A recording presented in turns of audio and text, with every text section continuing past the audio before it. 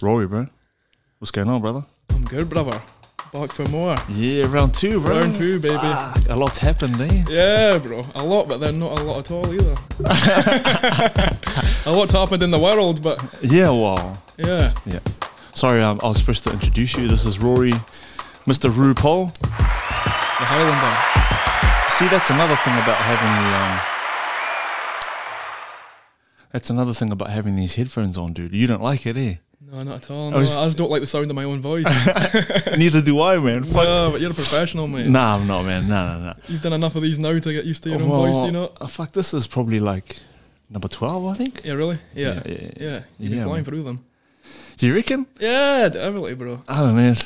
I just do them because it's like they're cool. This is cool. Just Yeah, having definitely. having a chat with someone. Eh? And when you messaged me a few months ago and you said what you were saying is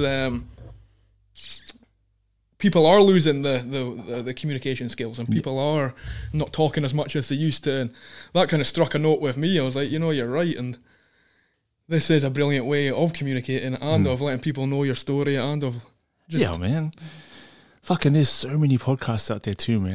About everything. Eh? Like there's sometimes it's a bit daunting. There's so many of them now. You stick to what you know. There's probably so much that it's like Netflix. Eh? You don't know. Yeah, what to, totally. You turn it on, you don't know what to watch. Yeah. And there's a lot of junk out there too. Oh, You yeah. have to sift through the junk. Well, hopefully this isn't junky. Definitely not, brother. Dude, This is so the premium. Yeah, this is a premium fucking podcast for everybody, dude. So what have you been doing, man? You've been sitting on a tractor for I've been sitting on a tractor for just about 10 weeks, doing the harvest.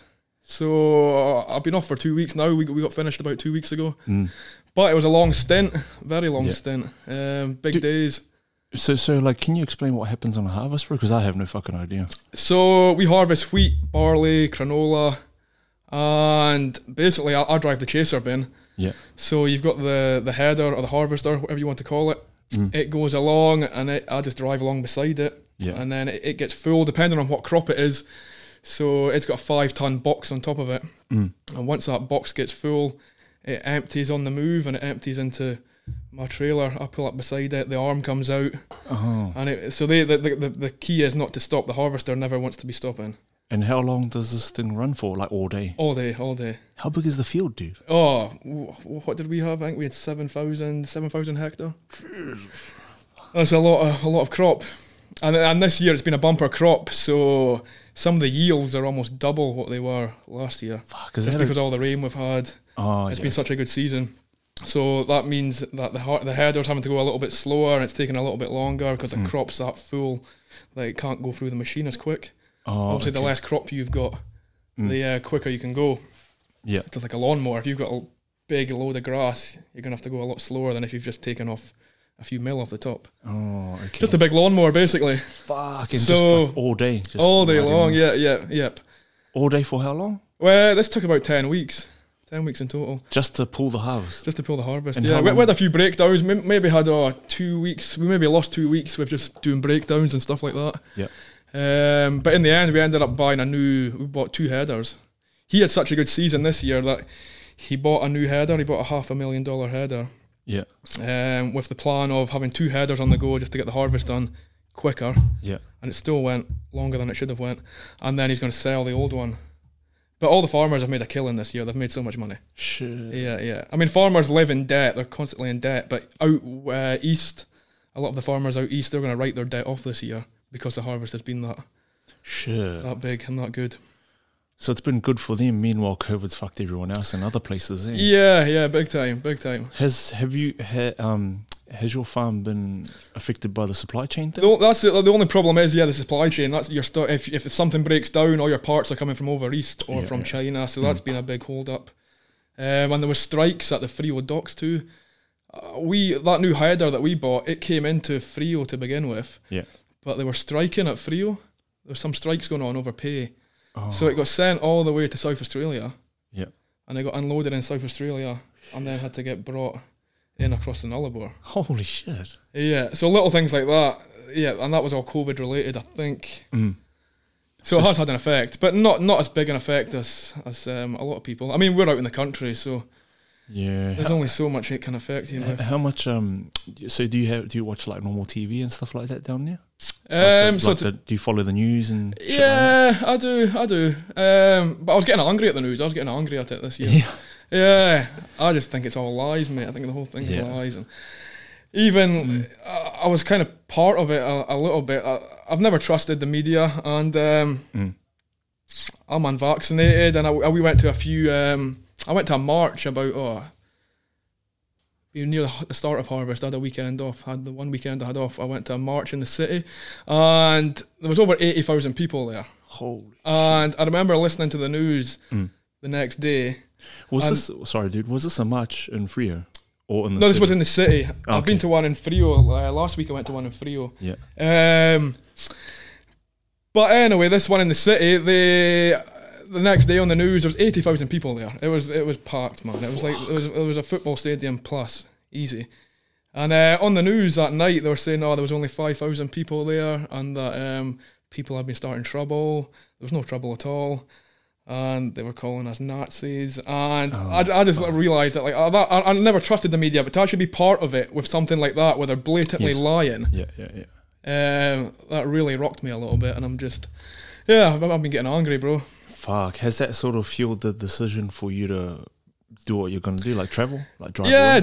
definitely. I mean, a lot of the things I've aligned. Obviously, I'm going to lose my job at the end of the month. Well, I would have lost it if the harvest wasn't done, I would have lost it. If it carried on and it went past the mandate dates and stuff like that. So you're lucky that you finished the harvest just before the date of... Yeah, pretty much. And then as soon as the harvest is finished, you blow all the machines down, you get everything sorted, and then all the farmers have a holiday. Because you've been going flat out for 9-10 weeks, and it's big days, so it's... so how long do you have... did they have off? Will they have off? They'll have 2 weeks off. Oh, then straight back into it. Straight back into it, yeah. To start for the next year. But even this is actually something that's really affected farmers with COVID, which is the supply of fertiliser. So fertiliser costs a lot. So say you're getting $500 to a ton of canola, for example. It actually costs maybe $150 per ton to fertilise that crop. Yeah. You know what I mean? So you're taking $150 off straight away off that 500 for the fertiliser. Yeah. Then you're taking money off for fuel, everything, obviously, machines, blah, blah, blah. But so, like I was saying, all the farmers have had this bumper crop this year. But what China have done, China control the fertiliser market. They've basically bumped their prices up double. So what it cost us this year, $150 to fertilise the crop per ton. Now it's going to cost us $300.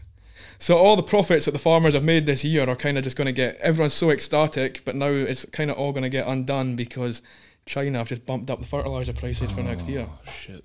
Are you coming back for this harvest, for the next harvest? Well, that's the plan. I told them I would be back, yeah. So I'm going to do my travels, but I'm going to come back to Perth. Perth's still home, and this is where my friends are, where I've built up a repertoire with everyone in business and work and whatever you want to call it. So I'll definitely be back.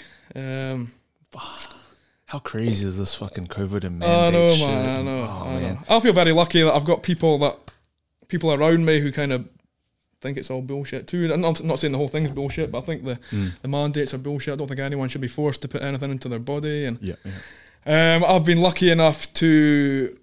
I remember just when it first came around, obviously we've been living in WA until a few months ago. We've not had any pressure on us. We've just been living this good life. And I've just been able to watch the UK and watch all my friends and family, and just the inconsistency between everything, the lies, the crap, the scaremongering, the fearmongering. Since day one, I've said, I don't trust this. This is fishy. And I feel very strongly. I'm like, even now, they're trying to mandate us to get the vaccine. I'm quite happy to not get it and go through a little bit of shit and maybe struggle for a little bit. Not that I'm going to struggle, I'm just going to go on holiday for 3 months. I mean, that's as big as my struggles are going to get. That puts it into perspective. But yeah, I mean, now's our time to have a little bit of struggle, but I feel like it's warranted. You know, our struggles still aren't as bad as what half the world's had. Oh man, it's just because we're so isolated. Everyone knows that. Like, fuck. We're just getting mandated now. Like, well, people are. Have you seen the latest stats on new cases and stuff like that here? Yeah. There's a lot of exposure sites. I know. Yeah, a lot of exposure sites down in Margaret River. There's exposure sites out east. Like I think they said 15 new cases. Yeah. Bro, meanwhile they're stacking bodies over in the UK. Yeah, like, bro. You know, it's still happening over there. So but I don't believe all the numbers. I don't believe that 90% of WA is vaxxed. Yeah, that's very hard to believe when there's 80,000 people marching against it. Exactly, you know? And that's the people that can make it to the march. Yeah. And don't get me wrong, a lot of the people on those marches a lot of them were vaccinated, but they were still saying that we need freedom of choice and you shouldn't make our kids get vaccinated. Yeah. But even again, let's say half of them were unvaccinated. That's the people that can make it to those marches, you know. Yeah, exactly, bro. Yeah. Some of them are working, stuck. Yeah, exactly, exactly. Everyone's doing stuff. I just believe the numbers. I just believe they're saying, we're 95% vaxxed, 5% need to get vaxxed, blah blah blah, just to make it sound like we're the minority. When I don't really believe we are the minority. Well, I think we are the minority, but not as small a minority as they say. I got you. Yeah. Yeah.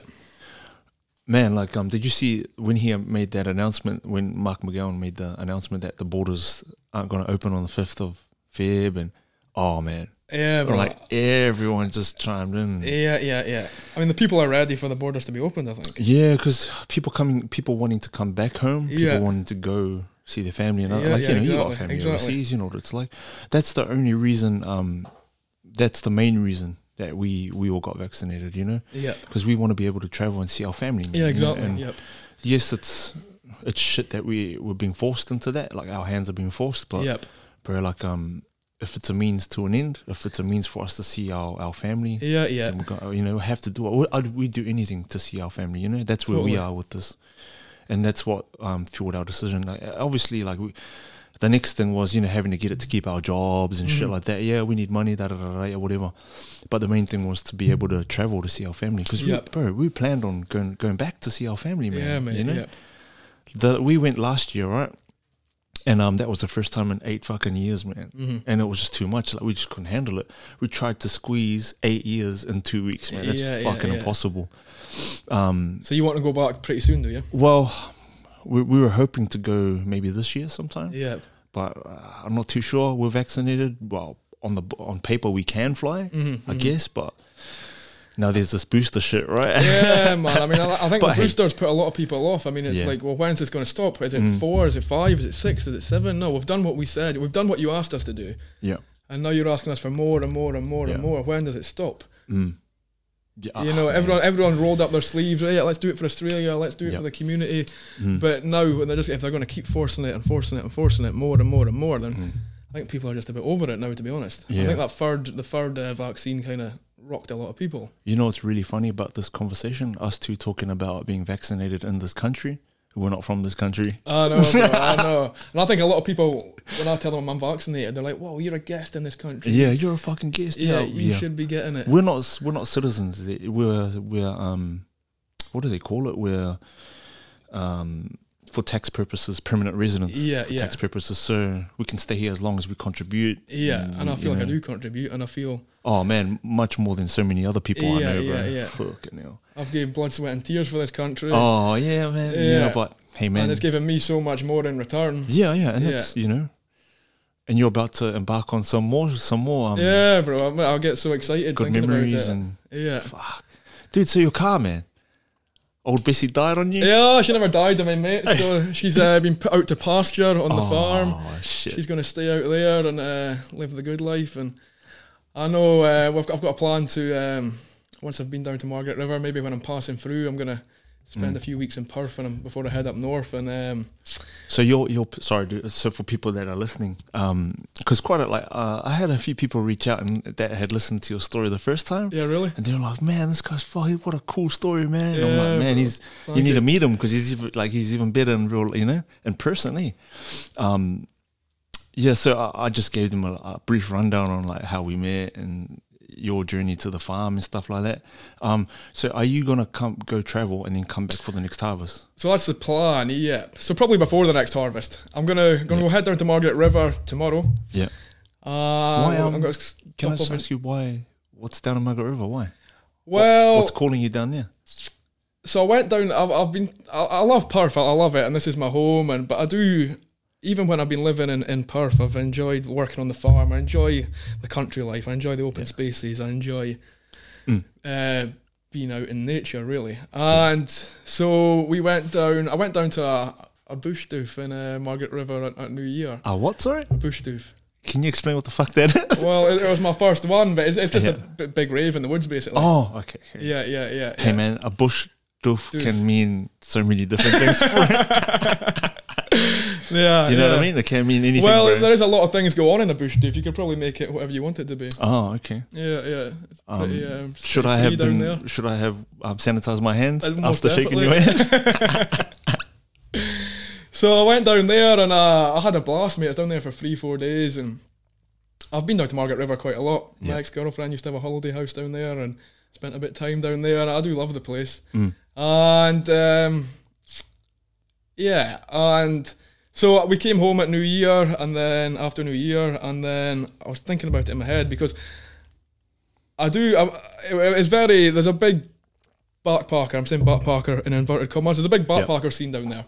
And I did feel like when I went down there, they're the people that I enjoy being around the most. They're the people that understand what it's like to live like myself. There's people that you can relate to.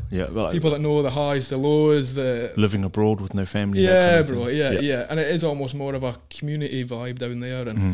And so I came home from that just with a real yearning to experience that and live that life properly. And as much as I've travelled around Australia, I've never actually just took time off work for 3-4 months and just indulged in that kind of life. And the time is right. I mean, like I say, these mandates are coming in, so I'm going to be jobless. And then when I came home at New Year, we got a message from the landlord saying the lease was coming to an end on our house, and I think the girls are going to take it over. But everything just seemed like when I heard we were losing the lease on the house, I was like, this is a sign. This is a sign that you should go down there and you should do it. So that's what I'm going to do. So have you plotted out like where you're going after that? So not really. I'm going to start off in Dunsborough and then just work my way down from there. Fuck. Yeah. And you're going to be travelling for the next couple of months, just driving. Well, that's the plan. I'll try and pick up work where I can. I've had a big year of working, a big year and a half of working. I've saved up a lot of money. I've bought that new car. Yeah. Nice big new rims on it. Yeah, bro. Got the rooftop tent, got it all kitted out. Oh, nice, man.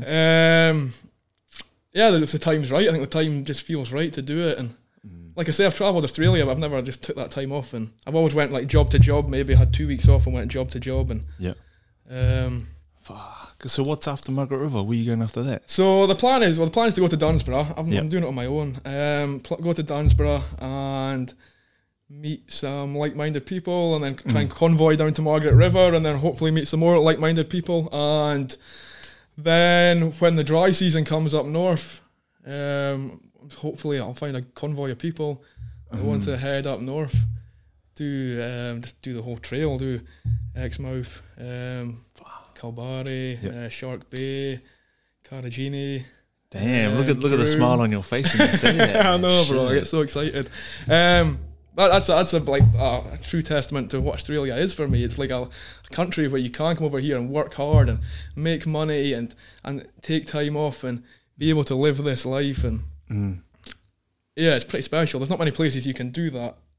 No, well, I mean, I haven't travelled I like the world and stuff like that, but coming here, man, you can do whatever the fuck you want, eh? You can, bro. It's a land of milk and honey for me.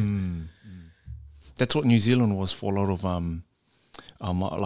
Pacific Island people, right? Yeah. I like people from Tonga, Samoa, Fiji, and all of that. Yeah.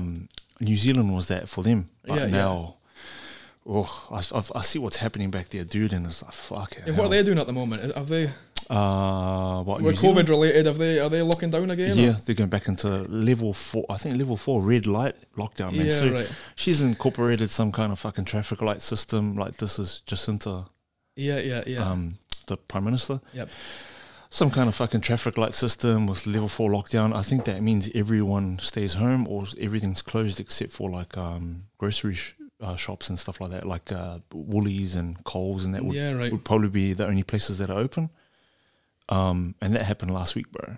Yeah, really? Yeah, their cases are, well, from what I've seen, obviously, again, touching on the conversation, what you're talking about earlier was lies in the media and shit like that. I don't know how much of the stuff I'm reading is true, but they're saying cases you don't know what to believe nowadays. Yeah, they're saying cases are going through the roof, and our families are telling us that, they're telling us that they're just being locked down and they don't know, like, it's weird, man. I just feel sometimes that we're being told something and they're being told something else. Definitely. They live in the fucking country, they're being told something else. And that's the same with Victoria and what was going on in Victoria. All the riots that were going on over there and the marches and people getting locked down. You weren't hearing any of that over in WA. If you're watching 9 News, you were hearing little snippets, but they weren't explaining it in full what was going on over there. It was all kept very hush-hush. Yeah. And that's probably the same in New Zealand. Like you actually don't know what's going on somewhere, even in the UK or New Zealand or even in Australia. You don't actually know what's going on the other side of Australia unless you're living it. Because you can only learn by what you're told. Yeah. And if the media are telling you their narrative, it's not necessarily the way it is.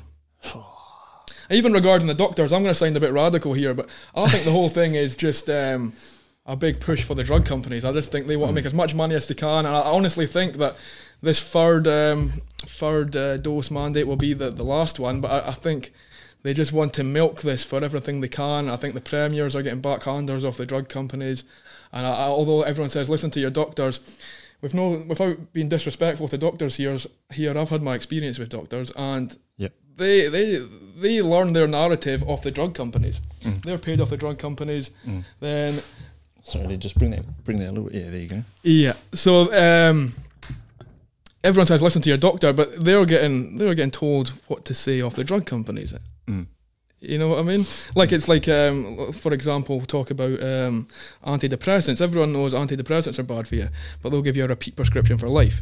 Yeah. Everyone knows anxiety medication is bad for you. They'll give you a repeat prescription for life. And in my case, when I was younger, I was doing a lot of running at the time. I had eczema. I started getting eczema on my eyelids, or this rash that I called eczema. Oh, we were talking about it before, eczema. Yeah, eczema. Did you have asthma with that as well? I did when I was younger. I used to have asthma when I was younger, when I was a kid, but I got over that. Because apparently, it's all linked. Yeah, they link together. Having asthma, and because I had the same too, but you tell your story. Yeah, and allergies too. I think allergies are linked, and I'm allergic to some dogs and oh shit, little things like that. I think it's all linked, and without going into that specifically, I think that could be who knows what medication they were pushing on my mother when she was pregnant. It's all linked. I don't think it's natural to have. I don't think eczema or all these allergies weren't a thing back in the day. It's a modern phenomenon. And it's all caused by drugs that they're giving people when they're pregnant or in their younger years. Anyway, so regarding my condition, I went to the doctor and he just gave me this steroid cream. Yeah. Said use that, gave it to me on repeat prescription. Did he give you hydrocortisone? Hydrocortisone, yeah. And I put it all over my face. My skin was amazing. Yeah. I'd do a bit more running, the rash would come back, so I'd put some more cream on my face. And then I used it for maybe 3-4 months, and then one day I started getting this deep, deep itch in my skin, an itch that I couldn't reach. And then put the cream on, it would go away. But then I started realising that, something's not right here, something's going on. It's getting worse, my condition, not better. And I went back to the doctor and he literally opened this book and he just went, okay, we'll try. And he ran his finger down, we'll try this one. It's like a lucky dip. Yeah. That's what it felt like. Like he's looking in a dictionary for a word. Yeah, exactly. Like when really he should have been saying, right, what is going on here? Are you in contact with something that's giving you an allergy? Can we take you away from whatever is making you, giving you this rash? Can we isolate you? You should be doing all these things. Instead, they were just giving me a cream to mask it up. Yeah. And anyway, my body ended up getting addicted to this cream. Yeah. My glands closed down in my body. The glands that make, you make natural cortisone in your body. And this cream actually, when you use it enough, your body stops making this cortisone because this cream's supplementing it. Yeah. Okay. So that when you stop using these creams, your body's not making the oils. Yeah. So it literally takes your body 3 or 4 months to kickstart the system again. So you've got to go through a withdrawal period, which is insanely painful. Yeah. It's like when you've no oil in your face, you can't describe what that's like. I never slept for days at a time, scratching my face off without getting into it, it was nasty. It changed me as a person. Yeah. So that's my experience with doctors. They don't actually, they're not always looking out for what's best for you. They're just giving you what the drug companies say to give you. You know what sucks, man? There are some good doctors out there. Yeah, definitely. You know, there's doctors that actually fucking care. But they've been outnumbered by these company people, you know? Yeah, definitely. Well, that's my view on it anyway. Yeah. I'm the same as you, man. Like, when I was a kid, I had eczema as well, right? Really bad. So bad. I couldn't open my hands without splitting my skin and it bleeding. Yeah, right. And my parent, like, I was the only one, though. Like, my older brothers, my mum, my dad, perfectly good skin. Me, I'm there in a ball. Like, I couldn't even open my elbow. Like, I couldn't extend my arm. Couldn't open my fingers. I could barely open my eyes as well. And the same thing, they took me to doctors. They tried traditional medicine through, like, you know, Samoan kind of healing kind of stuff. They tried all of that. Same thing, man, hydrocortisone. Like, my hands, like, right, like, the skin is so thin that my hands look small. Yeah. It's because of that. I just thought it was that because you had your hands in engines all day. Nah, the skin's really thin on the me. So, like, because the eczema was so bad and I used so much of that, the cream on it, like, same as you. Yeah, bro. Like, the skin would break, I'd close my fist and then I'd wash it. That's such a bad place to have it too, because you same use with your face. There are places that move a lot. Dude, you know, man, anywhere like, that moves. You try, like, right, like, you try spend like a week without your hands. Like, spend 24 hours with no hands. See how you feel, you know? Yeah. That's what it was like, and I was a kid, bro. My parents were so frustrated. They took me to doctor after doctor. But yeah, like, same thing with you. The cream thinned my skin. So, like, if I go to, like, just if I brush my hand against like a brick or something, it'll just tear. Still the skin. To this day. Today, it'll just break and bleed. Yeah. Because the skin's so thin. Bro. I mean, we're just two people. So this is happening world over. You know what I mean? Like, we're just two people don't realise, and they're trusting their doctors and they're. Yeah. I remember my mother screaming at me, like. This was back in the 80s, though. Like. Yeah, bro. Yeah, like, so the research. I know. How old are you now? I'm 30.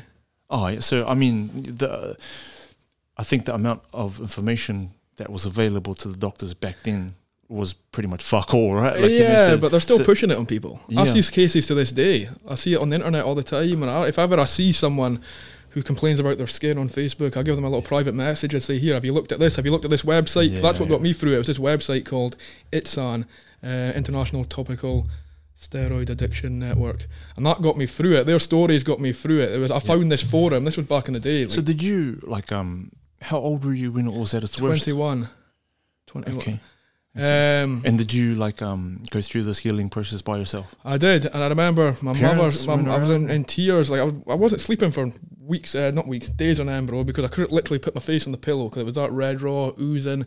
Like I say, the itch that could never be itched. Even if I did fall asleep, I'd find myself scratching the hell out my face in my sleep. Yeah. And my mother was screaming at me, "You need to go to the doctors. Listen to the doctors." And I'm like, "No, I've found." I sounded like a radical Fruit Loop at the time. I found this cure on the internet, Mum. Oh. You know, I found these people, and she's like, "What? You're nuts!" And then I ended up losing my job over it. That's when I lost my job as an electrical engineer. I just quit my job. Yeah. And it turned my whole life around. It twisted my whole life and set me in a complete different direction. I actually believe. So it took me about 9 months to heal. I quit my job. Never left the house for about 9 months. If I did leave the house, I'd leave the house at night. Just because I was too embarrassed to be out in public. Yeah. You know, I went from this healthy, full of life kid in the prime of my life to just this wreck of a man, and it scarred me. And I believe for a few years after it, I had like almost PTSD from it. You know, I was definitely affected by it. And then when I did get better, I just I went on this mad rampage and I smashing a lot of drugs and.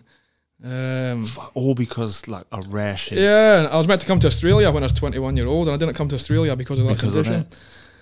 But maybe that was a good thing because. So what age were you when it fully cleared, man? So it took you 9 months to get over it. And like you found this network of people that. I've been through. Yeah, we're going through the same thing. Well, but the thing, it's all relative. So like, there was people on this forum, and they'd been putting the creams on their body since they were a kid. Sorry, what's this forum called again? ITSAN, ITSAN, International Topical Steroid Addiction Network. Oh, okay, cool. They also call it red skin syndrome. Oh, cool. So if people are listening, you know, like you can... Yeah, definitely, have a look. Yeah, but some of the stories are harrowing. And I know some people, like I say, it's all relevant. So if you've had this condition, if you've been using the steroid creams since a kid, say you've been using them for 20 years, they reckon that your withdrawal period can be 10 years. The withdrawal period is meant to be half of what you used it for. Oh my God. So I've tried telling people who I definitely know have got this problem, and they've been using the creams for 10 years. And then you show them the information and they read the information and they're like, what, I've got to go through 5 years of this? And when you see the photos, you see what I mean. It's I wouldn't wish it upon my worst enemy. So now, is this like a Facebook group or? To be honest, I've not been on the website in years now, but it was a forum. It was an internet forum when I first got into it. It wasn't Facebook, but I presume there will be Facebook groups now. There's probably a group. So if I Google that, it's saying. Yep, it'll come up. Yep. Oh, cool. I still make a donation. I think I still make a donation of $5 a month or something to them. Oh, awesome, man. Yeah, bro. But I mean, without them, I dread to think where I would be, and I'm so glad that I got through it when I was 21. As much as it was a hardship, I was 21. I still had my whole life to get. It'd be so much worse going through it now than having to go through it as a 21-year-old. Fuck. But yeah, man. But look at your skin now, man. I know, bro. It's perfect, and it's a blessing. And that was one of the hardest things I've ever done, because everyone was telling me not to do it. Listen to your doctors. And I went out on a limb and I took a risk and it paid off. And I still put that down as one of the hardest things I've ever done in my life. And to come out of that, to come out and go through it, just the mental strength, the pain. Like I would wake up, I'd just spend all night looking in the mirror, scratching my face, like looking at myself, almost going crazy. I went in through this like kind of psychotic stage.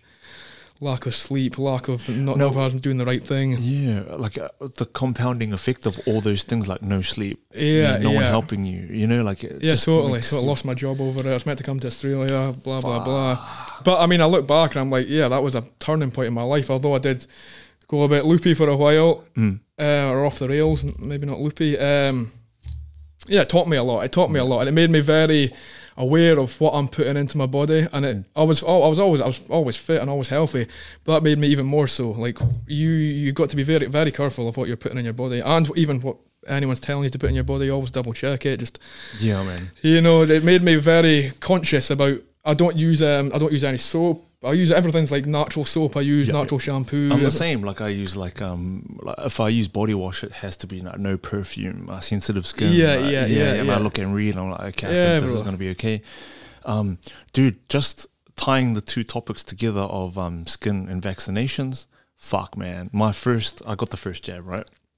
The first jab, probably like 2 or 3 days later, I got shingles, man. No way. Do you know what that is? Yeah, it's like we used to get them off the cats on the farm. How dare you, man? You've been rolling with the cats, man?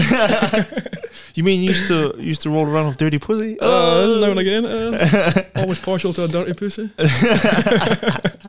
But yeah, bro, like I broke out into rashes with shingles. Yeah, that's mad. Adult fucking chicken pox is what they call it. Yeah. And guess what they gave me? They've got the rings, don't they? It's the rings. Oh, this one was... that's ringworm. Sorry, I'm thinking of ringworm. Oh, bro, what the fuck? How dare you, man? Sorry, bro, take it all back. Nah, like chicken pox. Yeah, right? yeah. But so red dots, you scratch it, they burst, and then like it spreads around your skin, right? Yep. So I broke out with that, man. Yeah, it's wild. Like wild, eh? Yeah. And then I went. And how long did that last for? Probably a week. A week, really? Well, only because I jumped on it straight away, man. Like I went straight to the doctor. I was saying, look, and I had used stuff that I'd used for skin irritation, non-medical stuff, like stuff without like hydrocortisone and stuff like that. I went straight to the pharmacy. I was grabbing this, grabbing that, applied it to my skin. It stopped the itching and redness, but obviously your body's got to go through it, right? To deal with it. So I didn't pour on the hydrocortisone or anything like that, man, because I knew, I was like, fuck, this is going to fuck me up. Yeah. But I just took the antibiotics they gave me. That worked out, and I just had to resort to old things like to stop me from scratching, man. Yeah. That's the biggest one, eh? You scratch it, man. Oh, bro. It bleeds, it gets itchier, and then you got the shit in your nails, and then you spread it around your body. It's infecting it, see, I'm getting itchy just thinking about it, bro. There's nothing like an itch too. I don't think they even know I don't think scientists have actually worked out what makes an itch an itch, in terms of, when you just get that random itch. I don't think it's a very weird feeling, but and if someone tells you not to itch, then you start getting itchy. You know that? If someone says, right, you can't touch your face, you've got to stay completely still, and you'll start getting little tingles on your nose and your face. I wonder if that's like telling you don't think about a pink elephant, you know? And then I've put that in your mind. Yeah, totally. You know? It's very similar, eh? Yeah. But yeah, I broke out with shingles, man. Yeah. Like, fuck. And then... And do you know anyone else that's had this? So if you... And what vaccine was that, sorry? Was that Pfizer? This was the Pfizer, the first jab. Yeah. But I mean, everyone reacts differently, right? Yeah, and this is the thing, like, they don't know what it does, because there's so many, like, we're all, like, different, basically, completely right? Different. Yeah, completely different. There's similarities between us, like, genetically, right? But for the most part, we're 100% different. But we're all putting different foods into our bodies, we're all taking different medications, we're all...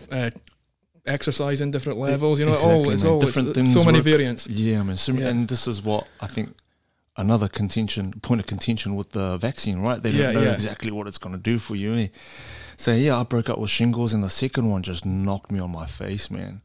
Like I felt like I had the worst bout of flu, and I still had to go to work, man. Yeah. So because I was the only one on during Christmas, so I went to work, came home, and I was like bedridden for like 2 days, man. Did you feel?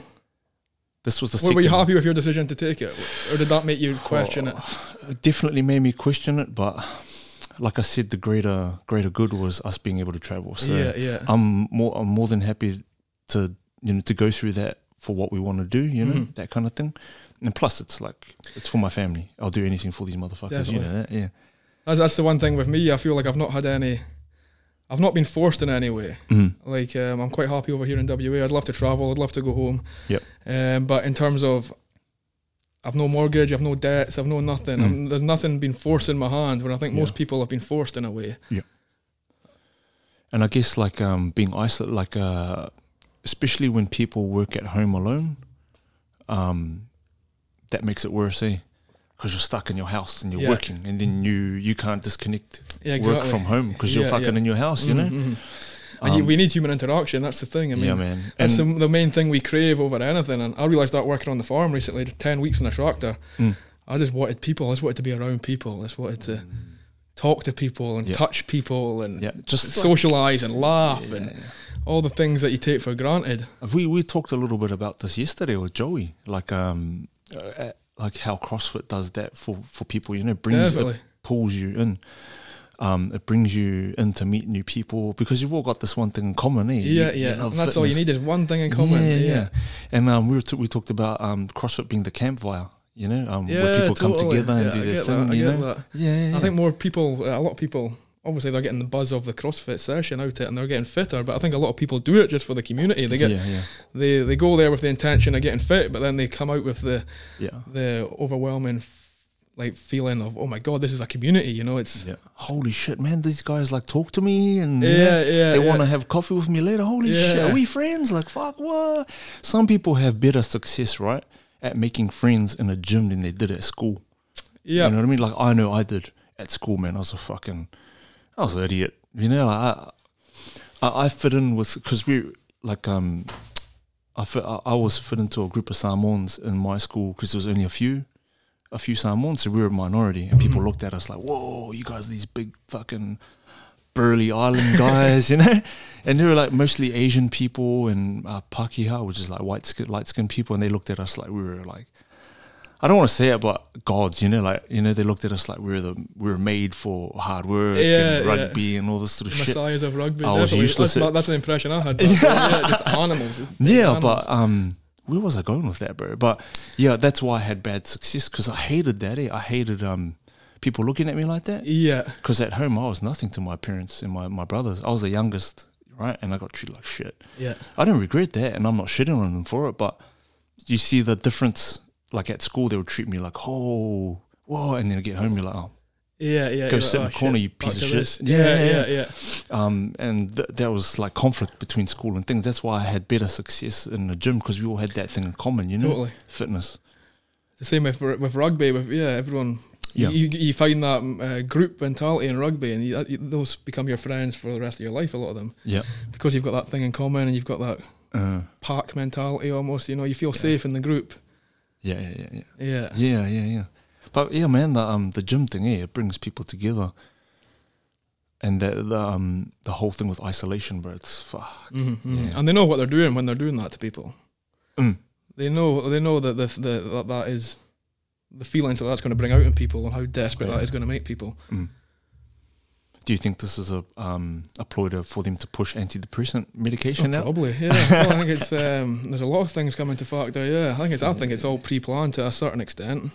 Don't get me wrong. I fully believe in the effects of coronavirus, but I don't believe it's just happened all of a sudden, like naturally. I do believe it's like there's a lot of different people a lot of different schools of thought, right? Like some people think this virus thing's all bullshit. Oh, come on, bro. Like 100% exists. Yeah. It's just how you live. But I do believe there's a hysteria about it, and I don't believe it's as bad as they're making out. And I believe the numbers are strewn a little bit, and that they're making a mountain out of a molehill. And I believe the vaccine is causing more damage than they're letting on. Yeah. The amount of people that have got heart conditions, if you look at the records, the stats, heart conditions have went through the roof in the last 2 years. If you look at the little graph, it's kind of steady. Last 2 years, it's went whoa. Yeah. People getting taken to hospital for cardiac arrest and heart attacks, and it's people like you and me. It's fit young men that it's affecting the most. And it's funny, their way of dealing with it is stay home. Yeah. Like, what? So you don't want me to be active and fucking get out and interact with people? Yeah, that helps spread it, but, But WA, I mean, go to the beach, get in the sunshine, you're never going to be close to people anyway, just... Yeah, man. Oh. This COVID thing, man, fuck. Yeah, bro, it's mad. It's mad 2 years ago, if you'd said... this is what life's going to be like, you would have laughed at everyone. What was life before this, Yeah, fuck yeah, exactly, yeah. But then again, it's done me so many favours. It's kept me in the country. I'm on a COVID visa. I've had the best 2 years of my life when this has all been going on. I mean, I don't look at it as it's done me favours. It's been, I wouldn't say it's been a good thing, but it has been a good thing, it's... Yeah, for you anyway. For me, man, yeah. And like I say, I've had the best 2 years of my life, and it's... it's definitely not been like that for everyone, but it is all about perspective. And even with these mandates, you could sit and sulk and say, I can't work, or you can do what I'm doing and just make the best out of a bad situation. Exactly. Obviously, everyone can't do that, but yeah, not everyone can do that, but you can do bits of it, or everyone to their own. Yeah, each to their own kind of thing. You can, like I said earlier, we're here in Perth, man. You can do what the fuck you want. Yeah, mate. Anything here, anything goes. I love this city, bro. I do love it, and I still love it too, man. This is where we've built our family. Built our fucking family house, and I get like, what I was going to say was we're nothing compared to like what's going on here with COVID and our restrictions. There's nothing compared to overseas. Hell no. People are still crying about it. Yeah, imagine being stuck in New York. Oh fuck. Or stuck in London. Yeah, man. France, Stuck in France is terrible as well. Yeah. Have you been in contact with your family back home? Just through Messenger, but yeah, not really. They're sick of it. They're all over it. I kind of feel guilty speaking to my family about the life I'm living over here. I'm my friends, to be fair, and yeah.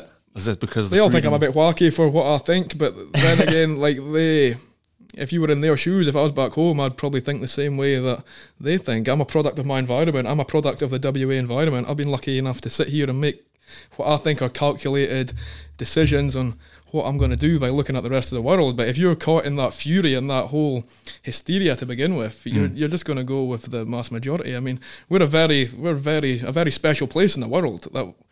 The way that things have worked out, and that we have been able to look at the bigger picture from afar and kind of make an educated decision on what we want to do. And yeah, this is depressing. Talking about this COVID bullshit. Fuck, man. Yeah, but, bro. Even today, driving from Frio to here, I was like, fuck, I love this place. I drove through Cottesloe, Scarborough, up to Malaloo. I couldn't wait to come up here and have a swim in Malaloo because the water's a bit crappy down in Frio. I went for a swim last night and I came out stinking of shit. But there was a lot of waves last night. There's not normally a lot of waves in Frio, and there was a lot of waves last night. And obviously, it must have been blowing some kind of. Is that because Frio is so close to the docks that I would say so, but it doesn't normally smell like that. But last night I came out and I was kind of stinky, and I had these little dots on my skin, itchy little dots. Something was in the water last night. It was coming in with the swell because, like I say, there's never normally waves down there. But even today, I came out to Malaloo and I walked out onto the beach. And the beach is so beautiful here, bro. White sand, it's so wide, and the water's so blue. Yeah. But I walked down to the water and everyone was looking a bit sheepish. I think I asked the boy, I was like, has there been a shark spotted? And one of the helicopters was flying really low. And he said, no, I don't think so, but something's going on. And everyone was a bit sheepish to get in the water. Yeah. Did you see the video the other day? No. Malaloo, literally a tiger shark about 10 metres off the shore. Oh. If you go into, I think it's Instagram, Perth is a Vibe, they've got a video of it. Oh, shit. Yeah. I've been, have you seen the stories I've been putting up? Like, because me and my wife, like, on Sunday mornings we like go for a coast walk, and I've been just taking a video of the coast, and I like send it to my friend. And back in NZ, they're like, "You motherfucker, man. You son of a bitch," you know, like fucking son of a bitch. And I'm like, bro, like this is where it's at, motherfuckers. Yeah, mate, this is just day-to-day life. Yeah, dude, and we were walking on Australia Day, and there was a group of people, like as we were walking the coast, there was a group of people around this particular section of the beach. And everyone had their phones out and stuff like that. I looked at my wife and I'm like, oh, fuck, what's going on here? So we got closer and it turns out, bro, dolphins, man. No way. Like 3 of them. We were like probably 10 meters away from Where about up Malaloo? Or, we were up around there. Like just past Malaloo. Yeah. Because, you know, you can walk past and there's Malaloo and then, so we usually start at Hillary's and do the coast walk from there and then walk back, you know. Dude, you can walk on the coast, right, for like 2 hours. Oh, bro, you can walk all the way down to Frio if you want. Yeah, and you're still at the beach. What the fuck, man? But that's why it's so amazing. But dolphins, bro, just swimming. Yeah, it's insane. I've never seen dolphins. But it's cool. I don't think I've seen them in Australia at all. Really? I've seen them from a distance, but not very close. I've seen them like maybe half a K out at sea. We were watching these dolphins. They were really close, and people were swimming out, and they, you know, like they wouldn't. It looked like they were trying to avoid being touched by people. Yeah, you could tell because they'd come in, they'd get close to someone, and then sort of drift out a bit. But you could see them doing that flip with their fin in the air, and that, dude, they look. You know, they can fuck you. What? Dolphins? They rape people. Really? Yeah. Is this a story for the podcast? Has something happened to you? Not to me, but a close friend of mine. Oh yeah. No, I'm joking. But it's fact that they're horny little. Is her name Rue? Horny little dolphins, and they'll try and fuck you sometimes. Yeah.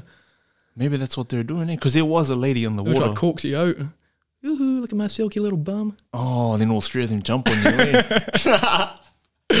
Yeah, mate. Yeah, dude, but there was one lady in the water and 3 of them like sort of floating around. Maybe that's what they were trying to do. Maybe. Filthy sons of bitches. Yeah, mate. Fuck. Never trust the dolphins. Well, they are kind of like smooth and like they rubbery. Yeah, they look very sensual. Yeah. I'm not sure I'd talk about dolphins like that, but hey, man, if that's the kind of thing you're into, bro. This protein must be a Scottish thing. Too many coffees. Yeah, this protein coffee's doing something different. Have you ever been to Rottnest? Nah. Well, we're planning on going. We went there, and we went to the very end of Rottnest. I don't know if it's the north side or the east side. Anyway, there was New Zealand sea lions there. Really? Yeah. How do you know they're in New Zealand? Because someone told me they're New Zealand sea lions. How the fuck did you know? Did they have like the silver fern tattooed on them or some shit, or what? Were they carrying a rugby ball? They were all scrumming down, mate. Yeah, doing the haka, scrumming down. Were they all wearing All Blacks jerseys in the sea? No, but we walked down this bank and we sat on the rocks. Me and my girlfriend at the time, and we literally, I put some music on my JBL, and they just sat there. They're like little dogs, and they were definitely listening to the music and reacting to the music, and they were swimming up. And people said you can go in and swim with them, but I didn't have the balls to do it. Because I thought they just looked like little dogs and they could tear you apart if they wanted. Once you were in their territory, little sharp teeth, like.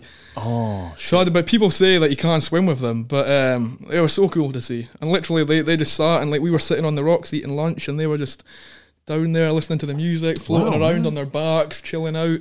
Were you allowed to pet them and stuff like that, or? But you can apparently, but I never done it. It was only me and her there, and she was putting a bit of doubt in my head. Maybe if I'd had someone a bit more on my wavelength, I would have got in with them. But I didn't want to do it myself. Oh yeah, fuck. And there was no one else around. But you can't swim with them. Like if you're jumping into their territory, that's it. They can do whatever they want in water because that's where they live, right? And they're just big lumps of muscle. Same with a dolphin, they're just big lumps of muscle. Yeah, man. So if you were to jump in the water and you pat them, it bites your hand, it'll just drag you out and you're fucked. Probably. Yeah. God damn it, you're but cute. I don't think they would have done that. I wish I had got in with them, but I don't think they would have done that. People say you can't get in with them, you can't swim with them. Oh, true. Yep. People usually say that for a reason, bro. They wouldn't say it just to fucking fuck with you. Like someone they know has probably been eaten by one, or just don't fuck with me. Like chuck them a piece of bread or something like that. Hey, buddy, cheers, man. Don't eat me. So New Zealand sea lions. New Zealand sea lions in Roto, yeah. Oh fuck, I got to check that out, bro. Yeah, mate. Yeah. No, I'm still curious as to how they knew it was a New Zealand sea lion. Well, actually, I think they migrate there. I think they spend 6 months there, then they migrate back to New Zealand. But I could be wrong. I don't know. I'm just guessing. Hey man, that's a long way, is it not? This is why we need like someone. I know. I thought you'd have that sorted by now. I thought you'd have one of the kids on the job. This podcast's still growing, bro. All right, it's coming, but yeah, man. It's pretty interesting, eh? Yeah. I'm gonna Google the shit out of that after this. Dude, speaking of Googling, man, the last time you were here, I totally forgot to ask you about that. The fencing job you did. Yeah, so the fencing job, the diking job. Sorry, let's backpedal a bit. So people are going to go, what the fuck? They're jumping from this to that. We were talking about jobs you had done back at home. Yeah, and I believe this job gave me a gave me a good work ethic, but it was a hard physical job. And what is it? We're talking about it in the sense of CrossFit. What makes you a good CrossFitter? And I was saying CrossFit isn't just. But not even that. I think we're talking about your raw strength and. Yeah, and I was saying that's where I've had these jobs. Obviously, I'm a farmer. Obviously, I've done various jobs. I feel like have given me that strength throughout the years. Yeah. And what was this job called again? This was dry stone diking. Diking, like a dike, like a lesbian, like. Oh, like dyke. Yeah, a Scottish dyke. Most people, if you said something about a Scottish dyke, they think you were talking about Nicola Sturgeon. That's our Prime Minister. Okay. But in this case, that reference died on me because I'm. Any British people will get that right. So a dry stone dike is Scotland's littered in them. That's basically what all our fences are, and these were built 400 or 500 years ago. I think the Romans actually invented them. Yeah. But it's basically a wall that you build it in an A shape. So if you were to just because people I can see you explaining it to me with your hands. Yeah, so I'm doing like an apex with my hands. Yeah. So you build it in little meter sections. You can only build about a meter a day if you're lucky. A meter a day. A meter a day. So back in the day, in the winter time, when you had 20 men working on a farm. This was back before machines. In the winter time, when there's nothing to do, you just set your men out to build these dikes. And some of them, if you Google dry stone dike, some of the photos are incredible. They're going up the sides of mountains, and so anyway, they're built in an A shape, and you start off with really big stones on the bottom, and you have to pinch bar them into place with a crowbar. You can't move them, you can't lift them up. They're that big, and obviously the bigger stone you get on the bottom, the quicker you're going to build your wall.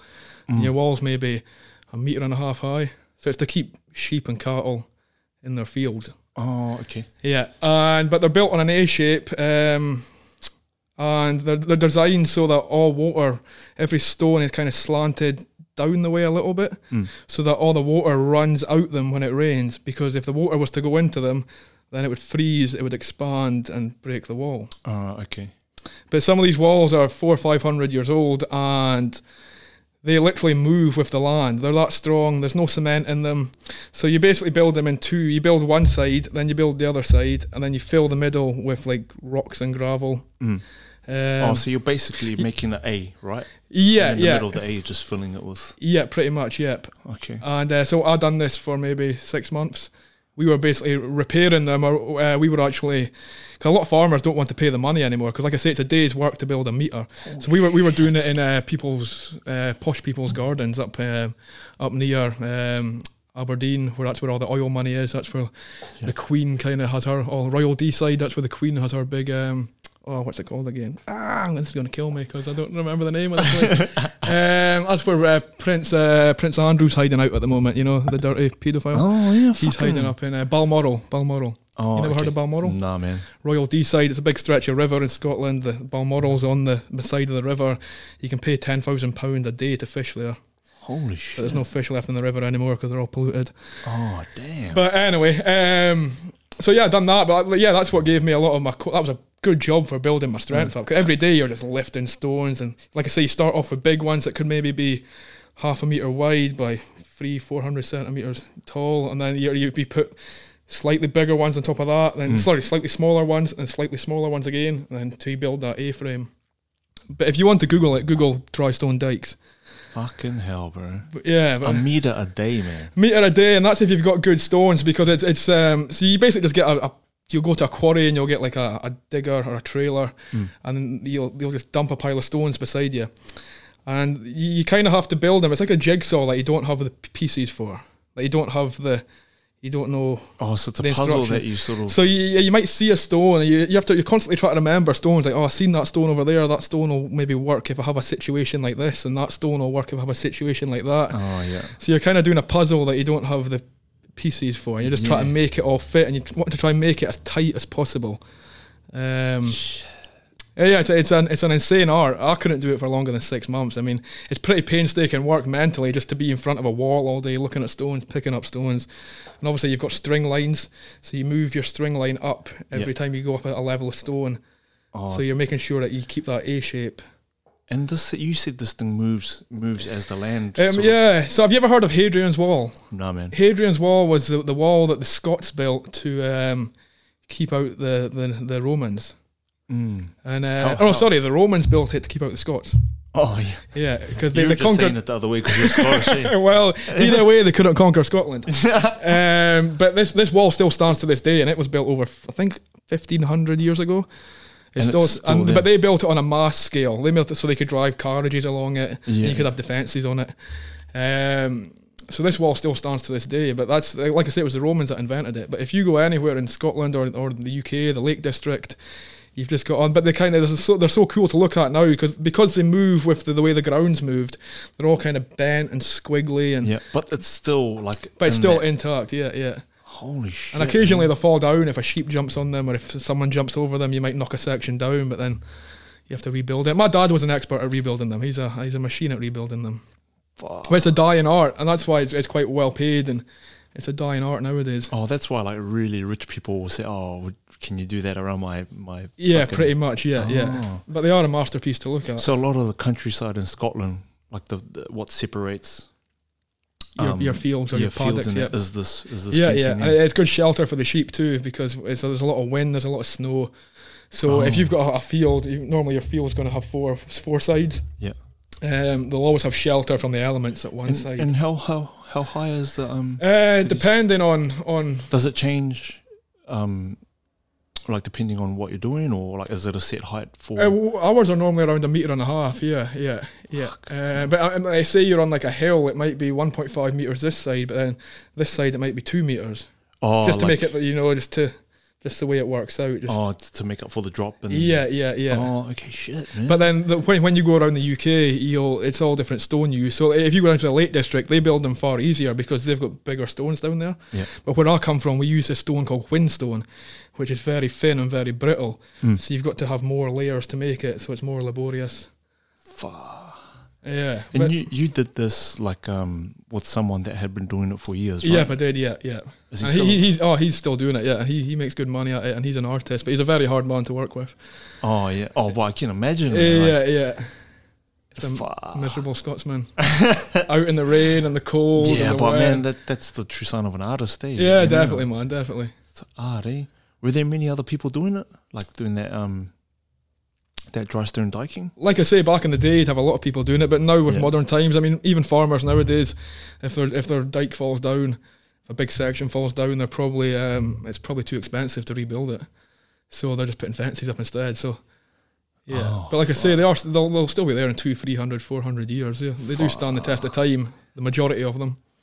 Isn't that crazy, man? Some of those fences have been here longer than like humans, eh? Yeah, totally. Oh, sorry, fences. What do you call it? Like walls, basically. Yeah. Fuck, that's crazy. I mean, even the castles in Scotland. You see the way some of the castles were built, and like some of these castles are 1,500 year old, and they're still standing. And there's no cement in them either. It's all dry stone. So the same sort of technology. Yeah. Oh. We've got a castle on our ground. It's a ruin. It was called a keep, so it's a castle of a sort. It was like I say, my farm in Scotland, we were right on the border with England. Yeah. So back in the day, that wasn't Scotland, it wasn't England, that was no man's land. And these people ran around there called the Border Reivers, and They were all men on horseback and just cattle rustlers and pillagers, and they lived in this no man's land, and they all had these little castles, and they would keep their animals underneath them at night. Yeah. And then they would have they were big long towers almost. They'd have little arrow slots, little small windows. Oh, okay, yeah. So you could shoot your arrows out, but no one could shoot in. And so this is what you've got on your land, like a yeah, it's a ruin, so there's no roof on it, and there's only 2 sides remaining, but it's still there. And where I'm from, there's little castles like that littered all the way through the land. And occasionally you'll get a big one. You'll get there's one near us called Hermitage Castle, and it was like the old jail, the old Scottish jail for the English that were captured. And then the more north you go, you start getting your bigger castles. And once you get into the middle of Scotland, like Edinburgh, Stirling, then into the real Highland areas. Yeah. Yeah. But the Scottish history is fascinating. I mean, even up in even this is a bit related to Australia. Even up in there's a place called Fort William, and you normally find anywhere that's called Fort something. That means it was occupied by the English. So the English built this fort in the middle of the Highlands, and it was around the time of it was called the Jacobite Revolution. It was when there was a lot of civil war going on. It's like the 1700s, and you had a lot of the landowners were wanting the farmers off the land so they could put. Not the farmers, the landowners were wanting the peasants off the land so they could put sheep on the land and cattle. So then a lot of these peasants were rebelling. And then you had a lot of civil war. Then you had a lot of the Scots were taking the side. They were getting paid off by the English. The Scottish landowners were getting paid off by the English. So they were on the English side. And anyway, so a lot of the Scots that were captured up near Fort William, Aviemore Way, that's a big mountain area. A lot of those were actually, a lot of them that were captured were sent out here to Australia. Oh. And they weren't prisoners that were sent over here. A lot of the Scots that were sent over here weren't what's the word? They weren't thieves, or they weren't criminals. They were prisoners of war. Oh, so they're just POWs sent here. Yeah, pretty much. So that's with a lot of the Scottish heritage. Yeah, same with the Irish. A lot of the Irish, they were all prisoners of war. When the Irish were doing the same, the English were doing the same to the Irish. I never knew that, bro. Yeah. Something that's called Fort something has been occupied. Yeah, pretty much. Yep. Oh shit, man! You're well versed in your history. Well, I was reading a book recently. It was called Kings and Grass Castles, and it was all about the Irish that first came over here, the prisoners of war, and they were all based in Tasmania to begin with. And basically, they were put in prisons in Tasmania, and they were just put to work every day building Tasmania up. And a lot of them never seen women for a lifetime. There's no woman brought out here for the first 80 years. Fuck. And these prisons turned into these big homosexual kind of camps, basically, and they were all fucking Is it documented in this book? Yeah. Oh, this is fact, because literally some people grew up, some kids were born in the jail. Or not born. There was obviously a few women, but not that many. So there would be kids that were born in the jail that would never see a woman, and they'd just be other than their mum. Other than their mum, yeah. Oh, fuck. And but this book. Sorry, what's the book called again? Kings and Grass Castles. Who's the author? Sorry. Oh, the author? Who's? I'm trying to remember. I think it's someone Durack, because the whole story is about this family called the Duracks, and they're an Irish family. True story. Is it true story. Oh, this book was written in the 50s, but it tells the story of these Irish that came over, some of the first prisoners, and then it documents their whole story and how they got their freedom, then they got land, and they got more land, and they got more land, and they spread out all over Australia. Some became politicians, some became policemen, some became Olympic swimmers, some became big cattle rustlers. It just follows the story of this one family that came over here. Yeah. And then obviously other families get involved, but the main story is this one family, and it just follows their history of Australia and how they came to be prisoners but end up kind of becoming really good citizens and wealthy citizens. And some of them went the wrong way, some of them went the good way, but it just follows this whole family. Oh. And obviously the Scots are intertwined in there a little bit too. Yeah. What put you onto that book? Oh, well, just because I've lived out bush, I've lived out in the territory, I've lived out in outback Queensland, and I've always found out there that I get a good welcome being a Scotsman, but everyone claims to have this strong, everyone's very passionate about being Scottish, or they're very proud of their roots. As much as they're proud to be Australian, they're very proud of their roots, and I just love that history, because I kind of feel like I'm following in, I'm like a modern day version of them, I'm a pioneer of Australia, but in modern days. And so I've always liked to know the history, and yeah. Definitely a journeyman, eh? Yeah, That's what they call us, like people. Yeah. Well, I think I've stopped traveling. But you've still got a few trips in you yet? Yeah, I think so. Just waiting for the kids are almost growing up. Yeah, waiting for the birds to leave the nest. You know, then we'll do some pretty epic stuff like you're doing right now. Yeah, mate. Oh man, that's crazy, eh? Yeah. So this prison, right? Like, yep. Only men. Only men, yeah. But they were work camps basically. Yeah. I presume this still goes on in places like Korea and places like this, like Siberia back in the day too. I don't think it's just common to Australia, but yeah. Anyway, these people, they all started fucking each other, and because they didn't have any women, they didn't know any better. They all went a bit crazy. Jeez. Yeah. Can you imagine being stuck there with just men for your whole life? I know. I'm put to work every day. Crack of dawn, you're up, you're whipped into shape, and then get your porridge, and then you're sent out to work. And on the plus side, you wouldn't be obese, you'd be depressed, but you wouldn't be obese. You'd be shredded as shit. Yeah, you would be. You'd have a very clean body. Yeah, you'd be on the wellness spectrum, would you not? But that's intertwined too with obviously Tasmania. They nearly wiped out all the Aboriginals there. They were driving them off cliffs and everything, and that all stemmed because you had all these men who were out working in Tasmania and they hadn't seen women in X amount of years. So then they started raping the Aboriginal women when they seen them, and that's how the whole war started. As far as I'm aware, that's how the war started. Because they would rape the Aboriginal woman, and then the Aboriginals would retaliate, and then it just escalated and escalated and escalated until the British basically wiped them off the face of Tasmania, and they drove them off cliffs. And drove them off cliffs? Yeah, there's a cliff in Tasmania, I can't remember what its name is. I think it's Suicide Cliff or Murder Cliff, but they drove Aboriginals off there, and I'm pretty sure it's the hundreds, but yeah. Just basically made them jump off? Yeah, just like the cattle in America. And that's how they used to kill the buffalo, wasn't it? Fucking history, eh? Oh, it's mad, bro. It's mad. Do you know, that's an extreme example of it, eh? Like that happening, because that would never happen today. No, hell no. Well, if it is, it's happening now and no one knows about it, right? Because if one person gets out and tells a story, fuck. Yeah. You'd have social media, everyone in there with cameras. And, yeah. And then basically armies would get involved in that kind of shit, right? But it's still pretty messed up. I mean, I heard this story, I heard it on the radio, on the ABC when I'm in the tractor. And it was like this podcast about the Aboriginals in the NT, and this was only in 2008. I think there'd been a few things went on in the NT where kids had been molested, but the British came, or the government, sorry, not the British. Sorry, by NT you mean Northern Territory? Northern Territory, yeah.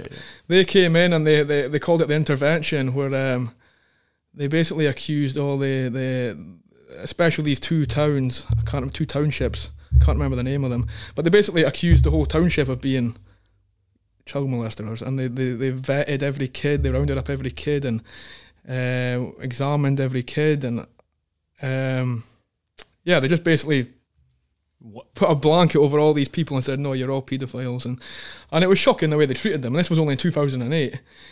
Oh fuck! It's called the intervention. Do your own research on it, because I don't want to say anything it's a bit fuzzy in my mind. But anyway, they basically they went in there and accused all the Aboriginals of being paedophiles, and fuck. And I still feel they're very hard done by. Oh fuck yeah, dude! Australia Day, obviously, right? Yeah.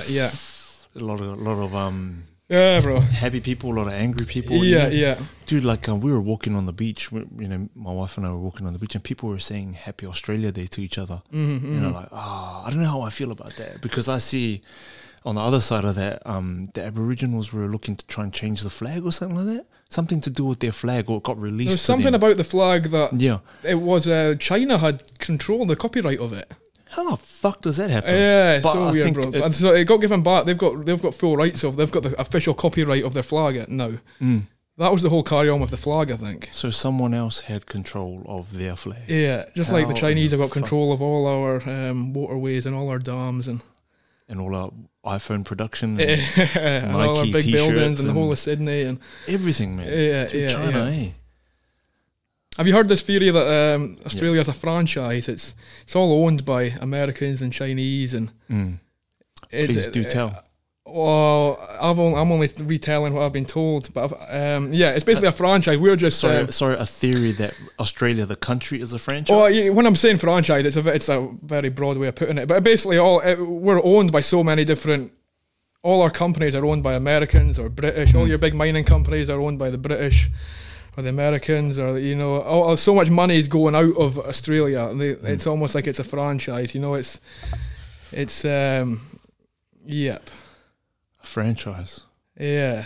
I don't know if that's the right word for it. That's what my friend told me about it. But yeah, I feel like if I Google that, I'm gonna have FBI agents turn up at my front door. Maybe, bro. Maybe. Man, I hope no one listens to this podcast that's in a higher power. Well, they'll be looking for you, not me. He said it, not me, man. Fuck. But the whole thing with Australia Day, I was speaking about it yesterday to my friend again. She was saying, "Oh, do you not think it's so we're so progressive, like our generation?" And fair enough, I think we are in the fact that we're recognising that you can't call it Australia Day anymore, or you shouldn't celebrate it. It's a day of mourning almost, and it's a day of. Well, that's why I don't know how I feel about people saying Happy Australia Day to each other. Yeah. Don't get me wrong, we have St Andrew's Day, we have we have St Patrick's Day for the Irish. There is a day that you should celebrate your country, but maybe it shouldn't 100%. Be the day that they raised the flag in Botany. Thousands of people were murdered. And Like obviously I know fuck all about it. I just hear stories through people like yourself. And what's hilarious about that, when we're foreigners as well. But I think that's what you almost, if you're from this country, it becomes the natural state of mind just to go with what you've been told, but we come over here and we question it a bit more because we see it from a different angle where I mean, in terms of this is the way I felt when I was I've read reports on the internet calling I'm unvaccinated, people calling me a Nazi, people saying we are second class citizens, we are this, we should have this right taken off us, we should have this taken off us. And then I got angry about that. I got really, really angry. Then I thought to myself, whoa, I'm so angry. How angry must these people feel, the natives of this land, the indigenous, when they've had all their rights stripped off them for 200 years, they've been called second-class citizens in their own country. And that anger is bred into generations. Yeah. You know? And it is, that's the curriculum. It's like, but they've done it to benefit the white man. If we call these people, this is like back in the 1910s, 1920s, call them savages, call them this, call them that, and then that becomes the mentality, just so we don't have to give them what they are worth. We can take off them because they're savages. Man. Australia Day. I don't know. Man.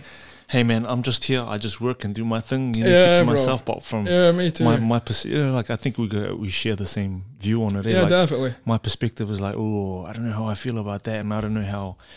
In terms of being more progressive, it's like, are we like the easiest way to to cut you off, but the easiest way to explain it to people, to give them our perspective on it, is to get let's get an Aboriginal elder and get like an Australian citizen, right? Yeah. You go get that Australian citizen to say Happy Australia Day to that Aboriginal elder. Totally. And let's see what happens there. Yeah. Because that's, in my mind, that's what happens when people say Happy Australia Day. Yeah. I'm not like, I'm not like starting a fucking war or anything. I'm just saying this is what I see, and I feel that tension. Yeah, definitely. When there's big marches in the city on the 26th, there was a lot. It's like, oh fuck, oof. I don't know, man. I don't know. And people say like, oh, we're the modern generation. We're more on the ball with this kind of stuff. We are more aware of it. And fair enough, everyone hashtags it a bit more. Black Lives Matter. Everyone hashtags Invasion Day, not Australia Day. But what is actually being done? Like, there's definitely awareness of it nowadays, but there's still not anything being done. Like you can be aware of it, but the situation still isn't changing for people. The governments and the people in power aren't making life any easier for these people. So my friend was saying, "Oh yeah, you don't think it's great that we're all far more conscious and about?" I'm like, "Yeah, but we're not doing anything about it. You're hashtagging stuff and you're saying this and that. Like, what does that actually do? What is that actually doing? Yep." I think maybe she's coming from the perspective there of awareness. Yeah, definitely. That's all it is. Like when you hashtag and tag things, and that's all it is. Awareness, right? Yeah. Maybe that's all we can do. Yeah, bro. And from awareness comes changing of attitudes to maybe a generation down the line. And but subtle. That's such a. You try and explain that, right, to someone 100 years ago. you tell what you're just saying something and to try and support us. Yeah, yeah. You mean you're just putting a number and words together to try and support me and my people? Yeah, what the fuck does it? That does nothing, man. I personally feel like stuff like that does nothing. No, I agree. It's cynical. Then what can you do? Yeah, I mean, maybe just teach those around you, like, I don't know, shit. Find people that share your belief. Yep. Don't be radical with it. Don't like go and get shotguns and get like make your own flag, get pointy hats and fucking burning sticks and walk out. Don't do that shit, man. That's radical, right? Yeah, definitely. So me and my friend had this idea the other day. So I pay $55 a month to the Royal Flying Doctors. And because I used to have a friend who was in the Royal Flying Doctors, and I thought that's a worthy cause. But recently I've just thought, I've maybe paid, since I've been here, maybe paid $1,500, I think I worked out to a month to this Royal Flying Doctors. And I don't really know where my money's going or what my money's doing. So I cancelled it last month. Yeah. And me and my friend said he had a subscription to some other charity. Yeah. And he cancelled it. This is my friend Pete. And we said, right, with that $55 a month, how about you actually just do something with it? Like $55 a month, it's not a lot of money, but you actually go out and do something charitable with it. Yeah. You actually give it to an individual, and you actually see the benefit of it, and you're gaining from it, and they're gaining from it, and you actually see where your money's going. And so have you? I've not done it yet. No, I haven't. Have you planned? That is the plan. Yeah, I think it's a good plan. But then I'm the same. I've not done it yet, so I can't. Okay. So what are you planning on doing then? Well, it could be as simple as giving money to the homeless, or helping someone on the street, or. Is that more beneficial to them? Do you think physically giving them the money? Or not give them, you buy something with the money. I'm sorry, like your physical act of kindness, right? Yeah. As opposed to giving it to a charity that has a bigger effect. You know what I mean? So there's people let's say there's 1,000 people like you that contribute $50 a month, whatever. They take that pool of money and grab and they have a bigger reach, is what I'm trying to say. And yeah. I don't know what fucking happens. I'm just talking out of what I think might happen, right? Yeah. Do you have more of an effect as an individual doing that per person, or does this charity? Well, with the charity, you don't really know where your money's going. That's the thing. Have you done research into charities and stuff? Yeah, and to an extent. And I think a lot of them are flawed. You've got these big CEOs that are getting X amount of money a year. They're getting maybe pulling in $300,000-400,000 a year, Yeah. Like, well, that's my money that's going to you. That's paying for your trip to the Bahamas. And then there's not-for-profit charities as well. Like, I don't know how any of that shit works, but I don't know, man. Even UNICEF, there's a big scandal with UNICEF a few years. I remember this. They had like this. It was the actual part of UNICEF was going to helping women escape prostitution and escape getting all these kind of things done to them over in Africa. Yeah. Then you had these CEOs that went on a business trip to Africa, and it was found out they were all visiting the prostitutes. You know what I mean? Really? Yeah, that was a big scandal, like 2 years ago maybe. Oh. I don't know if it was British CEOs, I think it might have been, but yeah, they all went. Yeah, they're meant to be. Hey man, are you just shitting on British people or what? Every damn day, man. I'm a Scozzy nowadays. They're probably saying like there's probably like a fucking a British person in a podcast with a Tongan guy talking about this, hey, fucking Scottish guys. Fuck. I hope so. I hope the reach is that big. We're hitting back in the UK and the rest of the world. Well, I don't know, man. Whoever's listening is listening. Do you get told what countries are listening to it? So I can have a look at the stats, but like I've said before, I don't really look at it because then it changes how these it'll change my perspective on how these conversations work, I want this just to be you and I having a chat, which is basically what it is, right? Yeah. If I look at that, it feels like I'm trying to. It feels like I'll look at it and then try and do things to try and broaden that reach, or and then it changes. Yeah, definitely. It just changes the dynamic of it. Or I feel anyway. It'd be quite nice to know who was tuning in. Huh? Yeah. Like I looked. Do you want me to look for you? Eh? Do you want me to look for you? I don't want to give you my logins, right? No, but I looked over Christmas, right, just to see how it was, how every podcast up to that point had tracked, right? Yeah. And you can do stuff like look at how many people have listened to certain episodes.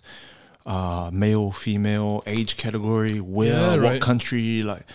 But you know, like all that data to me is like, whatever. You know, it's not the purpose. Yeah, it's not the purpose. Like, right, it's just us having a chat, throwing it out there for someone to listen to, while they're working, or you know, they could be making that dry stone diking fence, listen to us talk shit about it. It could be anything, man. And that's why I feel like I try not my best not to look at them. But I know when I looked in Christmas, like there's people in Marussia listening. Yeah, no way. Yeah, America. There's quite a few people. I was like, oh shit. Do you know any Americans? Hell no. Nah, man. Well, I know one. It's like just the stars, you know, the celebrities we know from. I know him too. Yeah. I know Brad Pitt. You know, fuck. See him in movies all the time. Fuck. But yeah, I try not to look at stuff like that. But I know it's getting a little bit bigger because I know it's growing a little bit because the people that have started to follow, like I've had random people follow me on Instagram. Yeah. I'm like, oh, is this part of that, or is this bots trying to? I mean, I'm sure there'd be some people from Scotland that would. Like I sent it to a few friends. I'm sure they'd pass it around to a few more friends, and it would go that way, and then. And I can see like the most successful episodes. Yeah, like, we'll talk after this. I don't want to say it. Like. I know which ones were really. I know the ones that people really liked from my close circle of friends. They're like, man, there's a story about this, that story about this. Yeah. My favourite still got to be old mate, the South African. Oh, Clinton. Bro, man, everyone, man. I think this is probably the 100th time his name's been dropped. Like in really? the podcast. Yeah, man. Such a nice guy. Amazing. I'm trying to hook him in for another one. Yeah, really. There wasn't enough time, bro. No. I could probably sit here for 5 days and it's just not enough to take in what he's got to tell, you know. Like, but again, it's him. He doesn't like to talk about himself, man. No, you know, he's that kind of guy. He's just like, oh yeah, I've done it. No, I've saved lives. You know. Whereas most people out there just sitting in the office will be thinking, oh fuck, he's a hero, you know. Yeah. In his mind, he's like, nah, it's just my job, man. Yeah, exactly. That's what I do. That's the one I push the most. I'm like, you need to listen to this one. if you want a good impression of what this podcast is, listen crazy, to that one. Yeah, crazy, yeah. Like I said, I'm trying to get him in for another one, but he's busy. He's a busy man. Yeah. Like I said, like I'm pulling him away from saving human lives, you know. So, you got that on your conscience. Yeah. Like 30 people died when he's just sitting here telling me a story. I'm like, oh, sorry.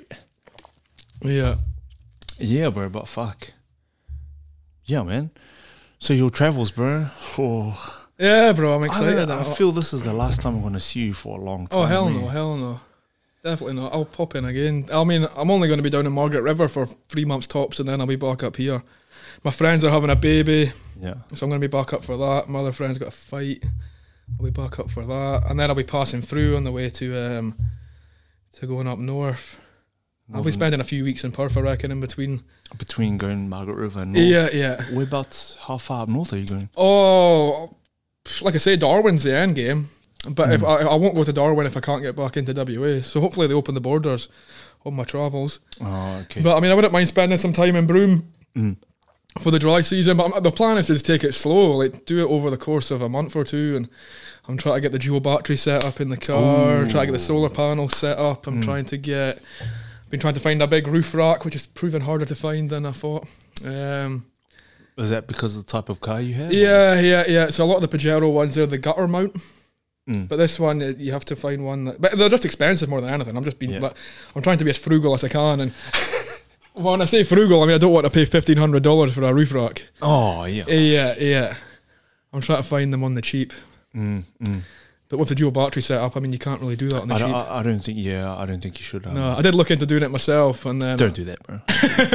Because like like we were talking about earlier, you get someone to do it for you. Because if it doesn't work, you just get back and blame him. Exactly. And it's probably like there's always like good warranty on that kind of work. Shit, and you say, oh, you can't kill yourself with 12 volts, but you can make a hell of a mess of your car if the battery explodes. Oh, bro, have you seen a battery explode before? I've not. No. I've seen a gel battery explode before, just through work, man. Yeah. I haven't seen. But you've seen it right in front of you? Not like physically explode, but I've seen one that has exploded. What a fucking mess they make, man.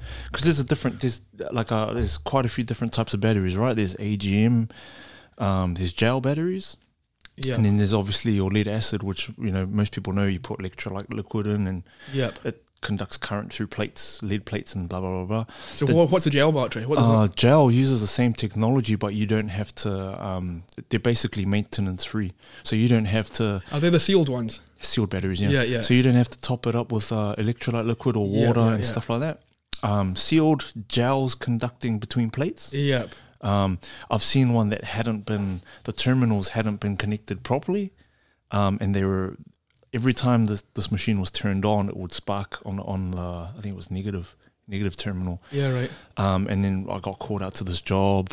They said, "Oh, it fucking exploded, man!" While I was using it at like midnight, because you know this is when they do all the cleaning, like when no one's around in the shopping centres, right? So these guys would jump on these machines. They're basically sitting on 6 batteries that are wired together, but it's all safe, it's all enclosed properly, you know, safety regulations and all that sort of gaff. So anyway, this guy said it fucking exploded and it almost took some skin off. I was like, whatever, man. Because if these things explode, like, you've got layers of safety between the battery and yourself, right? Yep. So it won't hurt you, man. Anyway, I rocked up and this thing you could tell it had been sparking, and the terminal had this electrolyte gel all over the place, and it was kind of still sparking when I turned up, man. Because there was one battery still connected to other ones and it was still sort of sparking. Mm-hmm. The lid had peeled back, and it was like black smoke, man, just coming out of it. I was like, oh, fuck, I don't know if I want to touch this, man. They make a hell of a bomb suit on. Yeah, they make a hell of a fucking mess, bro. Yeah, I bet they do. Just because of that gel stuff that's in there. Yeah. I don't know exactly what it is, but... If you look at my bull bar out there, I think the guy had a battery charging, but he had it resting on the bull bar, and it's exploded. If you actually look at it later on, you got all the little specs on the aluminium bull bar. Are you asking me to look at it for you? Or? Oh, definitely not. The man I bought it, Andrew Nutters. Did I ever tell you about Andrew Nutters? Nah, man. But that's the man that got hit by... Can you finish your story about this fucking... Okay, you go. About Andrew Nutters. That's the man that got hit on the back of the head with the tree. Yeah. Remember, and he was in the neck brace, and it's him that sorted me out with his car. Is he... So he wheelchair or... No. So he's back moving again. When I bought that off him, we changed the shock absorber on it. He can do that kind of stuff, but I was having to do most of the work. He was just guiding me through it. Yeah. But he's back on his feet and he's out the body brace and the neck brace. Sorry for a bit of history. So this was the guy when you guys were doing tree lopping, right? Yep. So can you tell us? So I spoke about this in the last podcast. I think we're cutting a tree, and we're actually cutting a tree, and then like 2 trees down, we had the chipper parked up, and you get a thing called a hanger. A hanger is like a loose branch in a tree. So there'd been a storm, and we were working on this tree, which was 2 trees up, and we're cutting it down. So we cut the head off it, and obviously it's all on ropes, and the rope swung further than it was meant to swing, and it crashed into the tree beside, which was a hanger in that tree, and that hanger went flying into the next tree, and this was an 80k branch, and that hanger came flying out, and Nutters were standing at the chipper completely unaware. Yeah. And it hit him on the back of the head. Lucky he had his hard hat on. Oh, fuck. And his shoulder came off the bone, his lungs were knackered, his spine was knackered, his teeth were all shattered. Fuck. And this was maybe 6 months ago now. And that's him with a hard hat on, eh? That's him with a hard hat. And I reckon if he didn't have the hard hat on, he'd be dead. We've no doubt about it. And he's a big boy too. He's a very big, strong man. Yeah. If it wasn't for his size. He's a big, strong man, but he does a lot of yoga. He's a superhuman. He's one of the best guys I've met. So how tall is this dude? Probably about the same height as me. But he's probably about 100 kilos, 115 kilos. Oh, so quite solid. Solid, man, burly. Solid. He's got a belly on him, but he's solid. Yeah. But he's just a very... So you were saying the nicest man in the world. So you think that some of that size, like, sort of help absorb the shock? I would say so, yeah. I think a lesser man would have died, yeah. Fuck. Yeah. 80 kilos, bro. Yeah. That plus obviously gravity. It was crashing through branches, so it came down, boom, boom, boom. You weren't getting the full force of 80 kilos free flowing through the air. You know, it maybe came through a branch maybe 2 meters off the ground. Yeah. So it did get the branch did get slowed down on the way down. But it still hit him 80 kilos of force.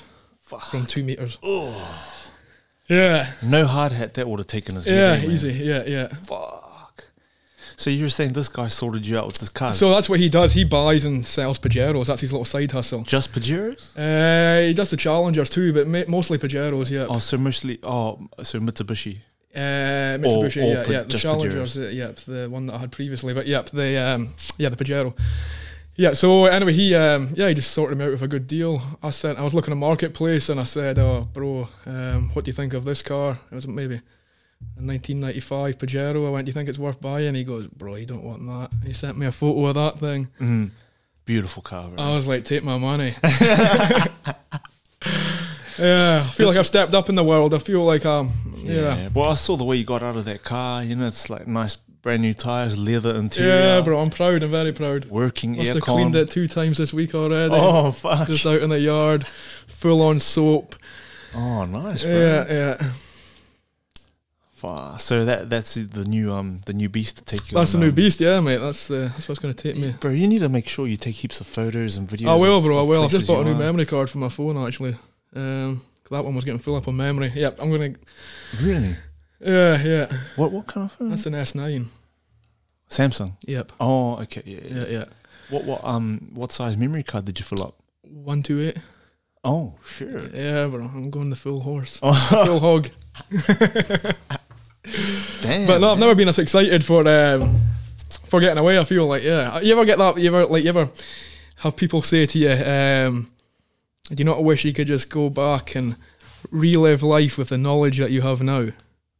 All the time. Well, I feel like I'm getting to do that. I feel like I'm 17 again, mate, and I'm just, but I'm with my wiser, more mature head on, with all this knowledge, and then I can just go and... Maybe it's just like what you've learned on your travels, right? All the stories you've told me, like getting stuck 25 k's in land and stuff like that. That's made you wiser for the next travel, you know? Yeah, definitely. You're learning every day. You're learning little bits here, little bits there. And even in terms of cars, when I came out here, I was pretty dumb in what I knew with cars. But when you're travelling around Australia, you realise, oh, fuck, I've got to know what I'm doing here. I've got to know how to do the basics with my car. Mm-hmm. And little problems come up along the road. If you've got signal, you've got to YouTube them. If you've not got signal, you've got to walk 25 k's to... Oh, fuck. Oh, sorry, not 80 k's. Over 2 days to find the information out or get help, but you learn off those. You're learning every day. I mean, yeah. So Dunsborough, Margaret River, and then back. Then back. And when are you back here for work? Are you going back to the same farm? Oh, I'll be going back to the same farm, but that won't be till November time. Oh shit. So, but I'll probably find work elsewhere in between. I wouldn't mind working up in Kununurra for a while. I wouldn't mind working on a cattle station up there. Oh, okay. Dude, your Facebook picture is of you being bucked on the back of a bull? On the bull, yeah. Tell me about that, man. Oh, bro. That was, what a day that was. When? How long ago? Oh, this was maybe a year and a half ago. Boddington Rodeo. Boddington's maybe an hour outside of Perth, an hour and a half. Okay, yeah. On the Albany Highway. So... Obviously, I've worked on cattle stations in the NT, and out there, you do feel like you get a sense for the cattle, and you know how to work them. And anyway, I knew there was a rodeo coming up, and I was working at this farm where I've just finished up on, and I knew the rodeo was coming up, and I kind of joked to someone. I said, "Oh, I could ride a bull. It can't be that hard." And I pumped the gums a bit too much, and then before you know it, I'd told my girlfriend at the time. She's like, "You won't do it." I'm like, "Okay." As soon as she said that, I'm going to do it. Yeah. And then she invited up all this family down from Augusta, which is like 3 hours away, and I was like, "Whoa, this is actually happening. I'm going to have to do this." Mm-hmm. But I still thought in my head, it was easy. It's easy, and I'm going to do this. I'm going to win. In my head, I was going to win. So was it a competition? Competition, yeah. Oh, yeah. Who could stay on the longest? Who could stay on the longest? Yeah. What was the prize? I think it was $2,000 plus $100 of everyone's entry fee, or $50 of everyone's entry fee. So there's maybe 40 riders. So it was a lot of money. Maybe $4,000. Fucking hell. For like, what's like a good time to be on? Well, 8 seconds is what you've got to do. So if you can stay on 8 seconds, then after 8 seconds, everyone gets judged on their finesse and how well they've done it. Oh. You know what I mean? So, but you've got to make the 8 seconds. You got to make the 8 seconds. But I thought, I'm a strong, stocky lad. It can't be that hard. Good centre of balance. Know my way around cattle. Yeah.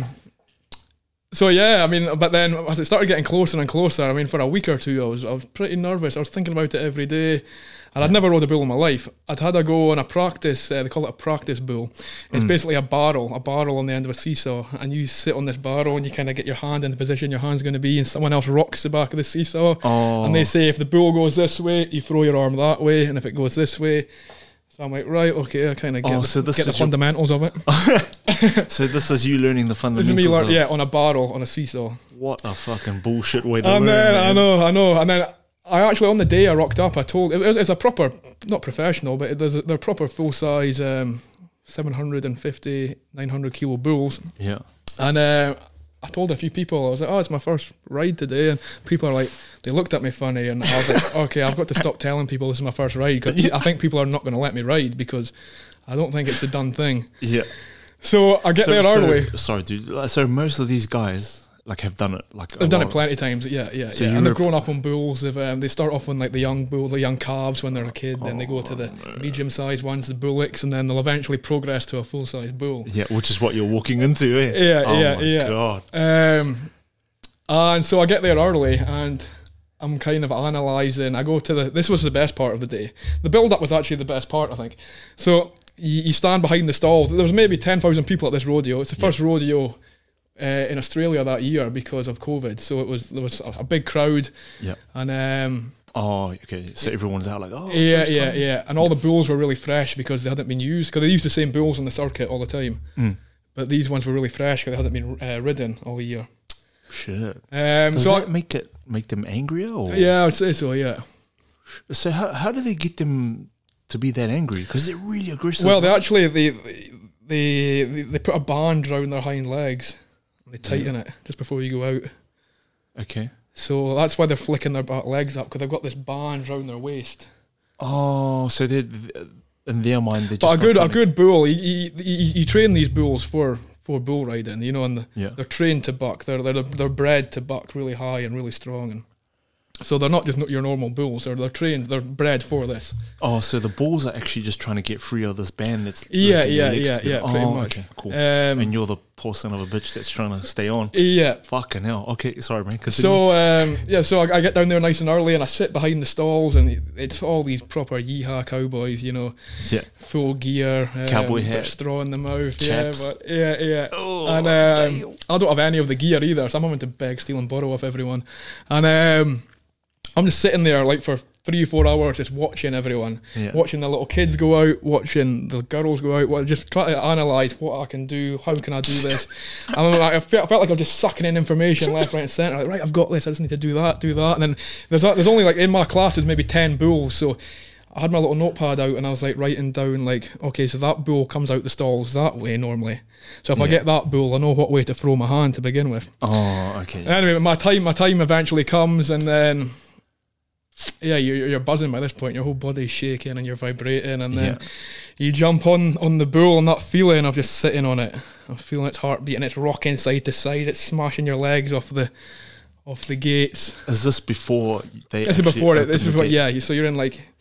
It's in like a little kind of gated section, like a stall. just big enough for it to fit in, and for you to get your legs down the side. Oh. Then they open that gate and it spins out.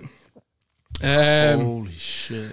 Yeah, and then the gate opened and I lasted maybe 3 seconds. If you're lucky, it was all over so quick, and I was so devastated. I was like, "Fuck! I just want another go." But you only get one go. Oh, what did you think was going to happen there in your mind? I thought I was going to stay on. Really? I thought I was going to win it, bro. In my head, I'm going to win this. I'm going to win this. I'm going to win this. It's not that hard. I'm strong. All I need to do is hold on. I thought I'm strong enough. And you've got to kind of like grab your hand. You can only hold on with one hand. Your other hand has to be up in the air. Okay, yeah. And then you basically got to sit on your hand. The bull's got like a rope around its chest, and you have to like try and pull that as tight as you can. Then sit on your hand, and then. Yeah. So that's the only thing connecting you to this bull is this piece of rope that you're holding on to. Yeah, precisely. Yeah. So the guy in front of me, got a horn in the rib. Oh. The guy after me got stood on. That's the biggest injury, is getting stood on. Oh, okay. So the most common injury. I just fell off and I got away. No, yeah, but the other guy fell off and it stopped. Yeah, the guy after me. The guy before me got a horn in the chest, and I got away scot-free. Fuck. So who won like the money? So, like I say, there was 4. I didn't feel too bad in the end, although I was gutted to begin with, because like I say, I had a lot of people came to watch me, and I was like, right, I need to put on a show here. And even before I went out, they're like, right, here we go, we've got the Scotsman, Rue Harrod, Pole, and they got my name wrong. And but the crowd, I got the biggest cheer of the day, because really? Obviously they were all sitting over in the stands drunk, and they'd obviously got a big crew of people around them to like cheer when my name came out. And then so that kind of gave me a bit of confidence. What spurred me on, it helped. And then as soon as I came off, they stuck the microphone under my face, and I was completely buzzing. And they're like, right, you need to say something. I was like, what do I say? You know? Oh shit! Was it like were there people like television people? It's a big rodeo, no. So like they have big screens everywhere. So you can see yourself. So you can see yourself. Yeah. But none of this is put like on televised or No. I've got a video. Brilliant. On my phone, yeah. Oh, you need to send that to me. Yeah, bro. Damn, so you got a video of the whole thing? I got a video of my whole ride, the whole 3 seconds, yeah. Well, listen, the photo looks far better than the video, I'll tell you that. Oh, really? Yeah. That's a sick photo, man. Yeah, it's bro. Basically you. But if you show that to a bull rider, they're going to be like, they would laugh their head off. Like my whole body shape, my legs are like above the bull, you know. You can literally tell my legs have just stayed in the same position, and like it's just flicked you up, and you like it's basically like you're sitting upside down. Yeah, pretty much crazy, man. Yeah. But no, I'm glad I done it. And then the plan was to do a few more, but it never transpired. So where was that? This was in Boddington. It's about an hour and a half on the Albany Highway. Maybe an hour and a half outside Armadale. Dude, I never even knew they had bull riding like in Perth. Yeah, mate. Yeah. Oh, it's a sick day too.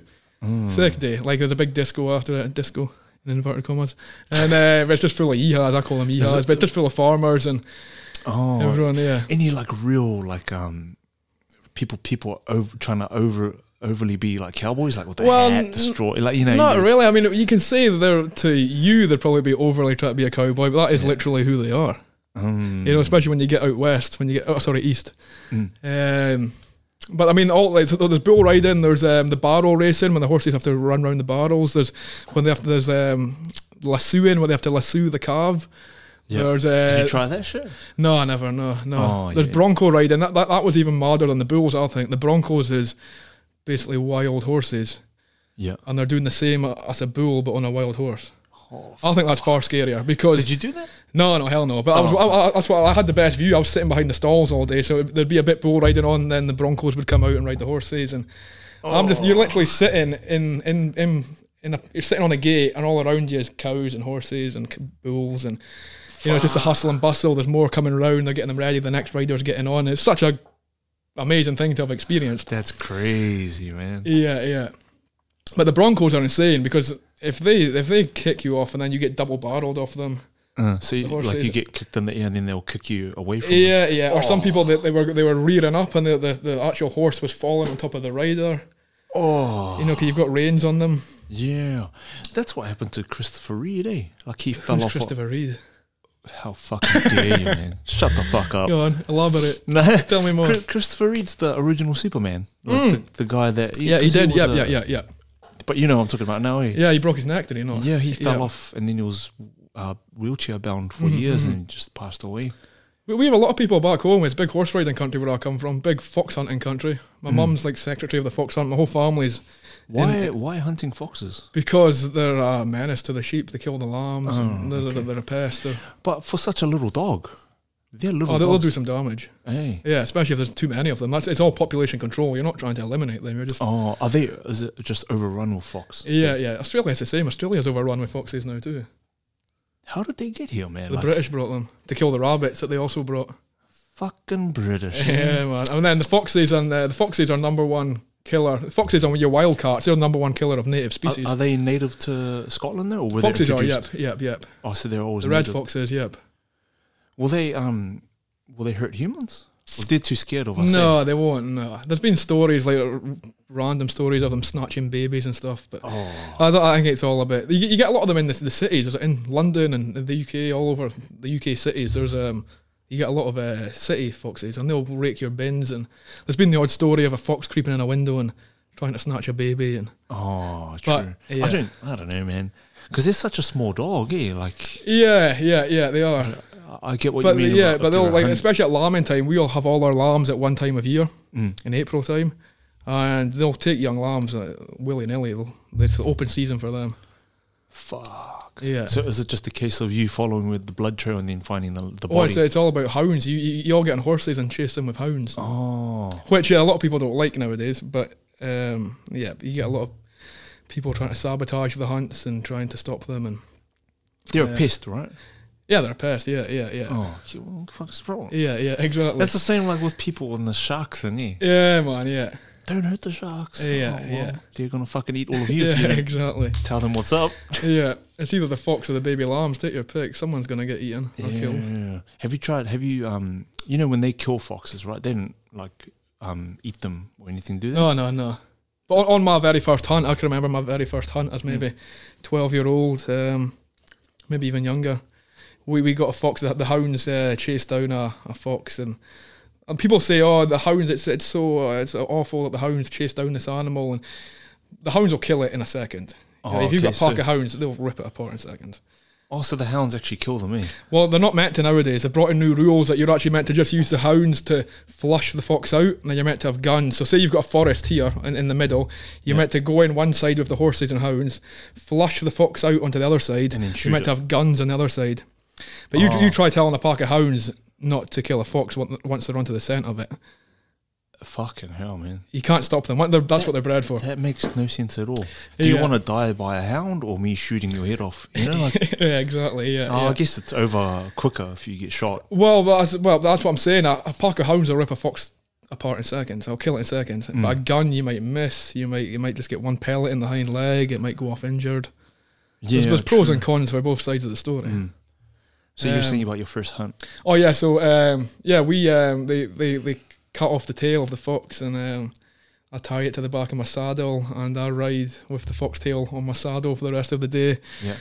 And then you take that tail home, and I can't remember what you put it in. It's not formaldehyde. You kind of pickle it basically. Yeah. I've still got that tail hanging on the end of my bed back home. Oh really? Yeah. Is that like your like your souvenir, almost your trophy? Like your trophy, yeah. Yeah.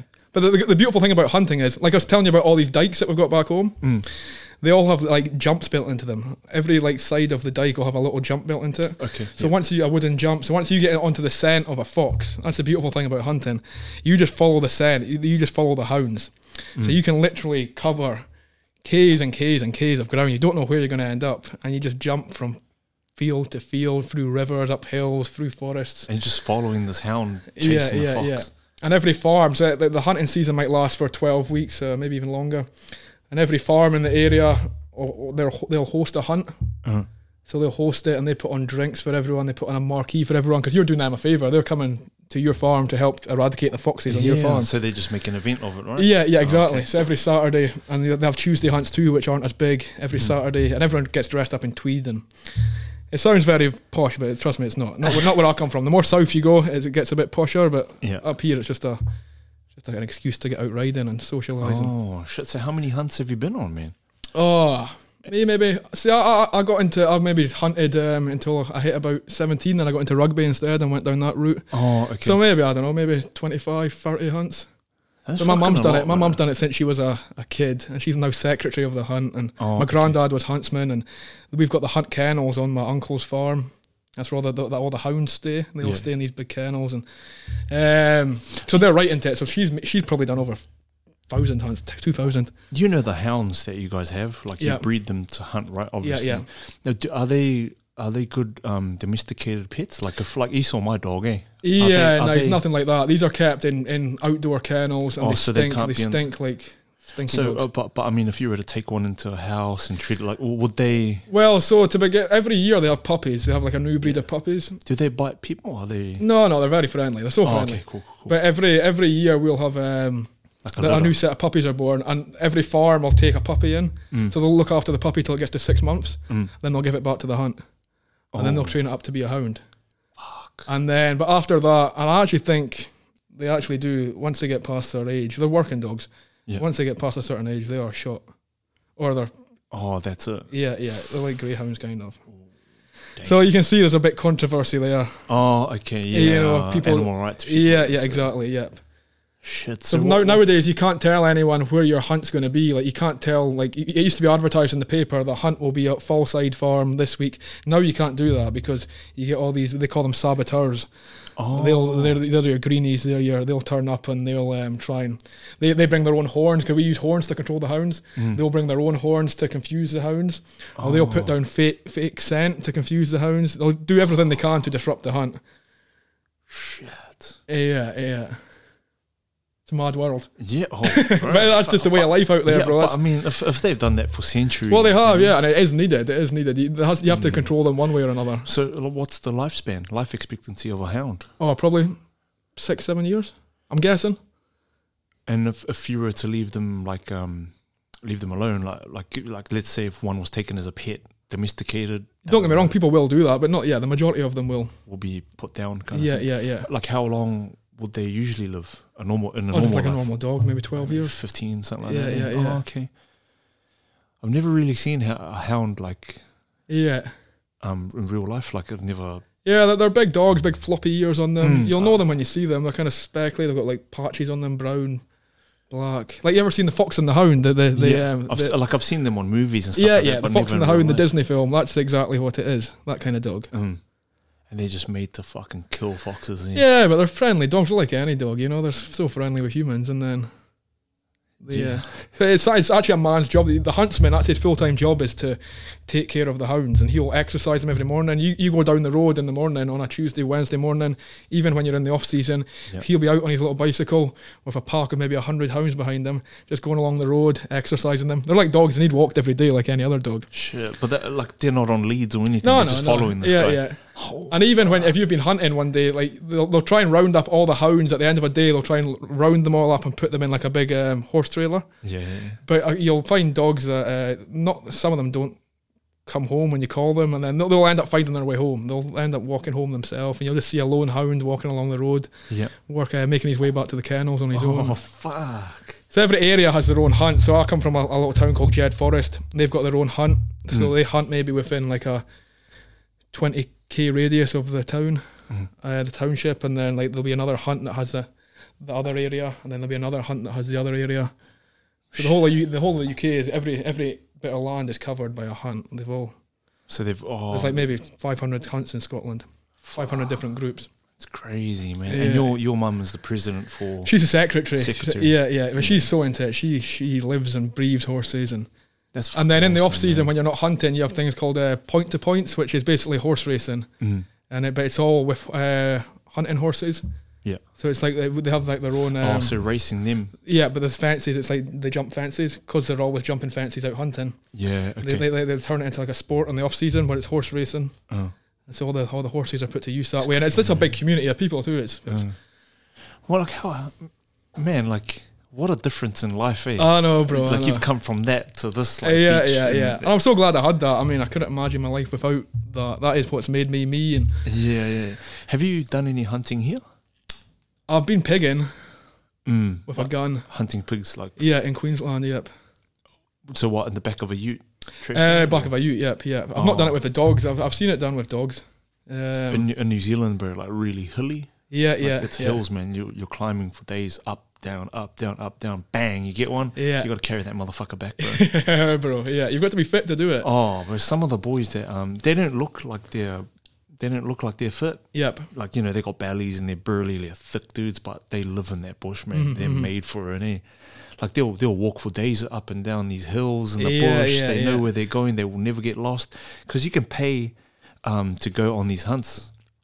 Like with these guys that live in the forest, right? Yeah, right. They take you and then they make you carry it back. And that's part of like... and can you eat the boar, can you? Is it good to eat? Yeah, it's good to... Yeah, I know out here you can't always eat them because there's a lot of worms in them. Yeah, worms. Depends what type of season it is. I think if it's dry season, you can't eat them. And if it's wet season, you can't eat them. It's to do with what they're eating. Oh, yeah. Okay, I've never been hunting here, and I haven't been hunting back at home, but I've heard... Like, I've seen videos. Yeah, you look like a hunter, bro. I could see you hauling a pig over the mountains. I'd probably take 2 steps and fall over and just like... I'll probably Uber eat some fucking KFC you or follow something. like Cameron Haynes on... yeah, man. Yeah, he's an animal for it. His arrow shooting. He's like a marathon runner. Everything. All his fitness is hunting. Based off hunting. Based around hunting. Yeah.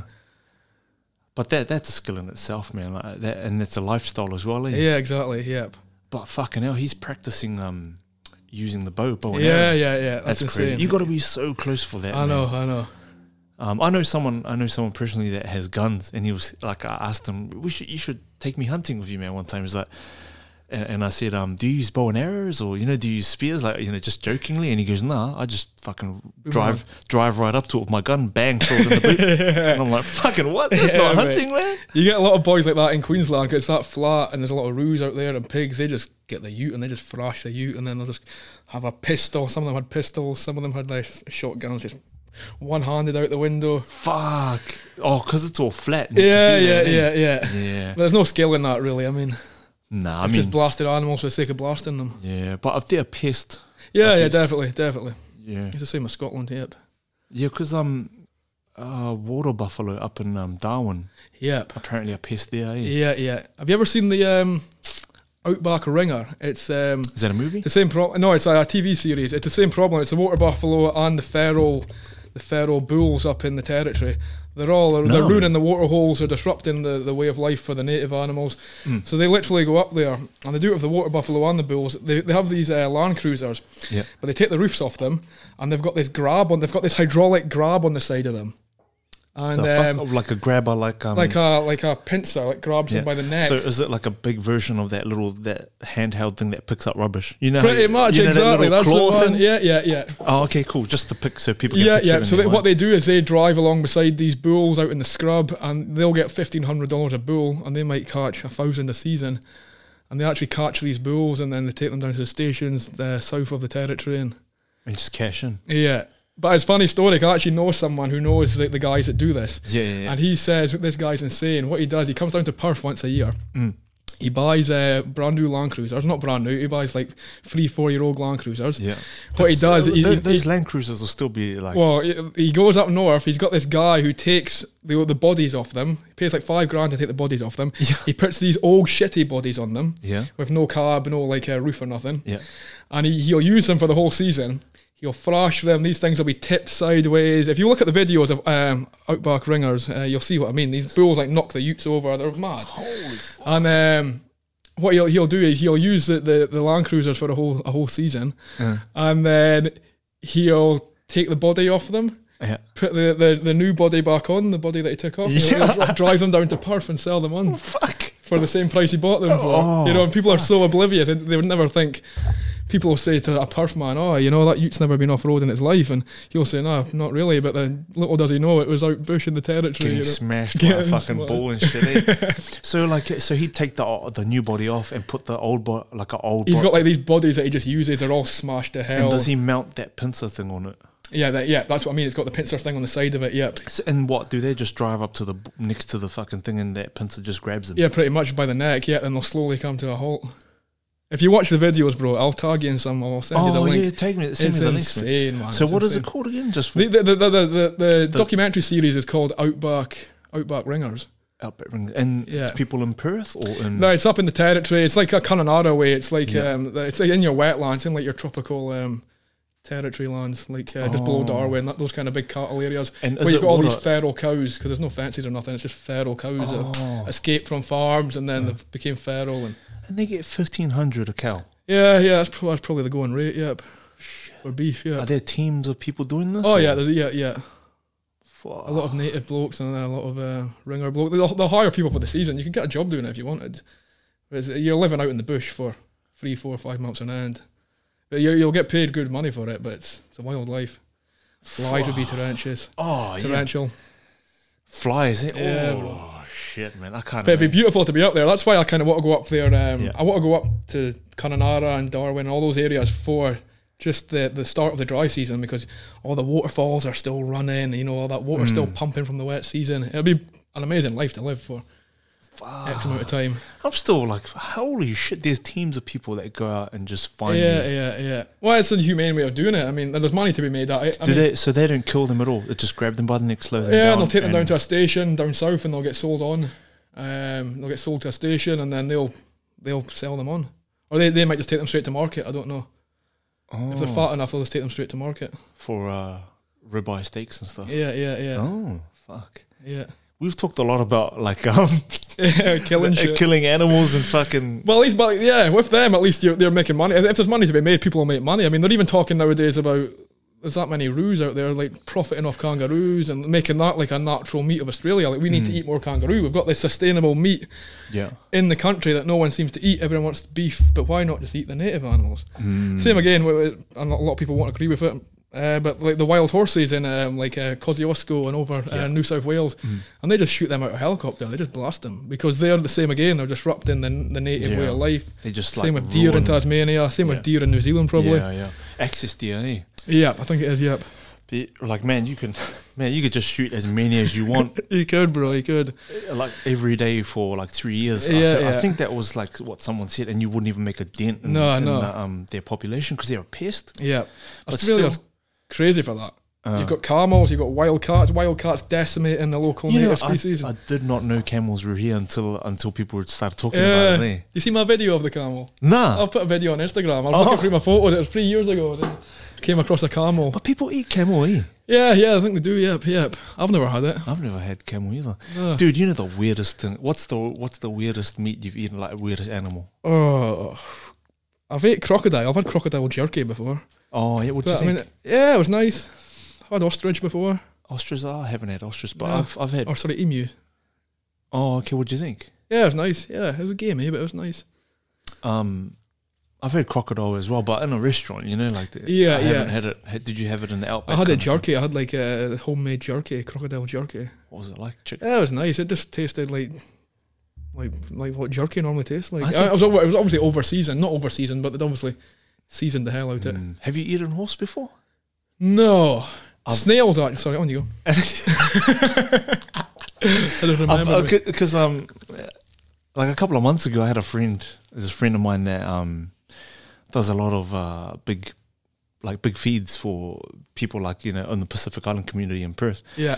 And I'm good friends with him, and he sent me a picture once of this big fucking slab of meat, and I was like, holy shit. And he was like, dude, do you want this, man? Like, because he was trying to get rid of it. And I was like, oh yeah, is that, like, man, that looks like a good cut of beef or whatever. And he goes, no, it's a fucking horse leg. And I was like, oh, I don't know how I feel about eating horse, bro. Yeah. But then you think about it, eh? Well, it's ingrained in us that horses are these dude, on the same equivalent as dogs, you know. You can't eat them. Yeah, but then like it's a fucking, there's a cow, like, you know. Yeah, man, exactly. We eat that all day, you know. And if you treat a cow like a horse, they're pretty similar, really. If you were to treat a cow as nice as you treat your horse, if you were to comb its mane every day, and you could ride them. You can ride cows if you can break them in like a horse. They're not as comfy to ride, but they're the exact same in a sense, you know. Horses have got a bit more wisdom in them, I think, a bit more something in there. But why do we fucking farm and fuck up cows, man? Yeah, exactly. And chickens, no one gives a fuck about chickens. Oh, you know. But chickens are just like little dinosaurs, aren't they? There's something not. They are a bit more creature than. I'll tell you who loves eating chicken, bro. Is my dog. Yeah. I thought I joked to my wife all the time about getting a pet chicken. Because my dog's really friendly with other pets. Like we could have a cat and he'll look at the death, and just like we could probably have a rat and he'd look at the death. and I think because we feed him a lot of chicken products as well. And I joked to her about we should get a pet chicken and see what he does. Yeah, bro. I think he'll sniff it and look at it and think, something familiar about you. Definitely. Why are you tasty, but you're walking around talking? Yeah, it's ingrained in them, I think. Even if it takes him a week or two, that chicken's not going to last. I think he'll just keep it around just so it can have babies, so he have more food to eat. Yeah, a smart dog would do that. Yeah. He seems like a smart dog. He's funny, man. He's a good dog, rescue dog. Eh? We're thinking about getting a buddy for him. Yeah, like rescuing another one. Yeah. Because the kennels in there are overflowing at the moment. Yeah, right. Yeah, man, it's so crazy, man. People take on puppies that they can't look after, right? Mm-hmm. A lot of the story is like they'll get puppies, they can't look after them, or they grow too big for the, you know, they're bigger than what I expected, so they take it to the pound. Yeah. Like, fuck, man. Yeah, it is crazy, mate. People don't realise what goes into a dog. Man. It's a big commitment. And now, like, these kennels are all overflowing, eh? And if people don't realise if they don't get homed, like, forever, then they get put down, man. Yeah. Oof. Yeah, it's a sad state of affairs, mate. Yeah, man. But yeah, everyone wants that puppy. They want the puppy, and they want that little fluffy puppy, and to watch it grow, and until it grows into like an 80-kilo dog. And you're like, fuck. Have you had pets before though? Just on the farm, basically. That's the farm pets, and we always had sausage dogs back home. Oh, yeah. You didn't really. They were my mum's, but back on the farm, you can just. It's not as intensive as having a city dog. Like you've got to walk every day, and in the farm, you just open the door and let them run around. And did like because you've like butchered cows and stuff like that before. Did that change your view on having a pet, man, or at all? Not really, no. Was it easy? Just like, we're gonna eat that, dude. You're my friend. You know. Well, you know what I mean? And I think if you're gonna eat meat, I think everyone should see that process of killing an animal and then butchering it and seeing the process and seeing what you're actually eating. And everyone's so disattached from their food. I think if you're going to eat meat, you should do that at least once in your life. I think it should be. They should do it at school, maybe. I don't know. This is where your meat comes from. True. This is life. This is it doesn't just appear on the shelves. But the truth is, man, that's not what happens to your food. Like it's not as cut and dry as you butchering it. Because you got, like you said, that we're not attached to our food, right? Yeah. It's so far from the truth that it's fucked. Like you had a relationship with this thing, you raised it, you killed it, and you know where it's going. But what happens with us is we buy this like kilo of mince from the shops. You don't fucking know where that came from. No. And it's like mass produced, right? Yeah. And that's what it is, man. Yeah. These things are bred just to feed us. Even you might buy a $10 chicken out from Woolies. And then you might eat a little bit of it, leave it in the fridge for a few days, and throw it out. Like that's such a slap in the face to that animal. That animal grew up, and then you're not even going to eat it. You're not even going to give it the respect and the privilege of eating it. You just throw it in the bin. Yeah, man.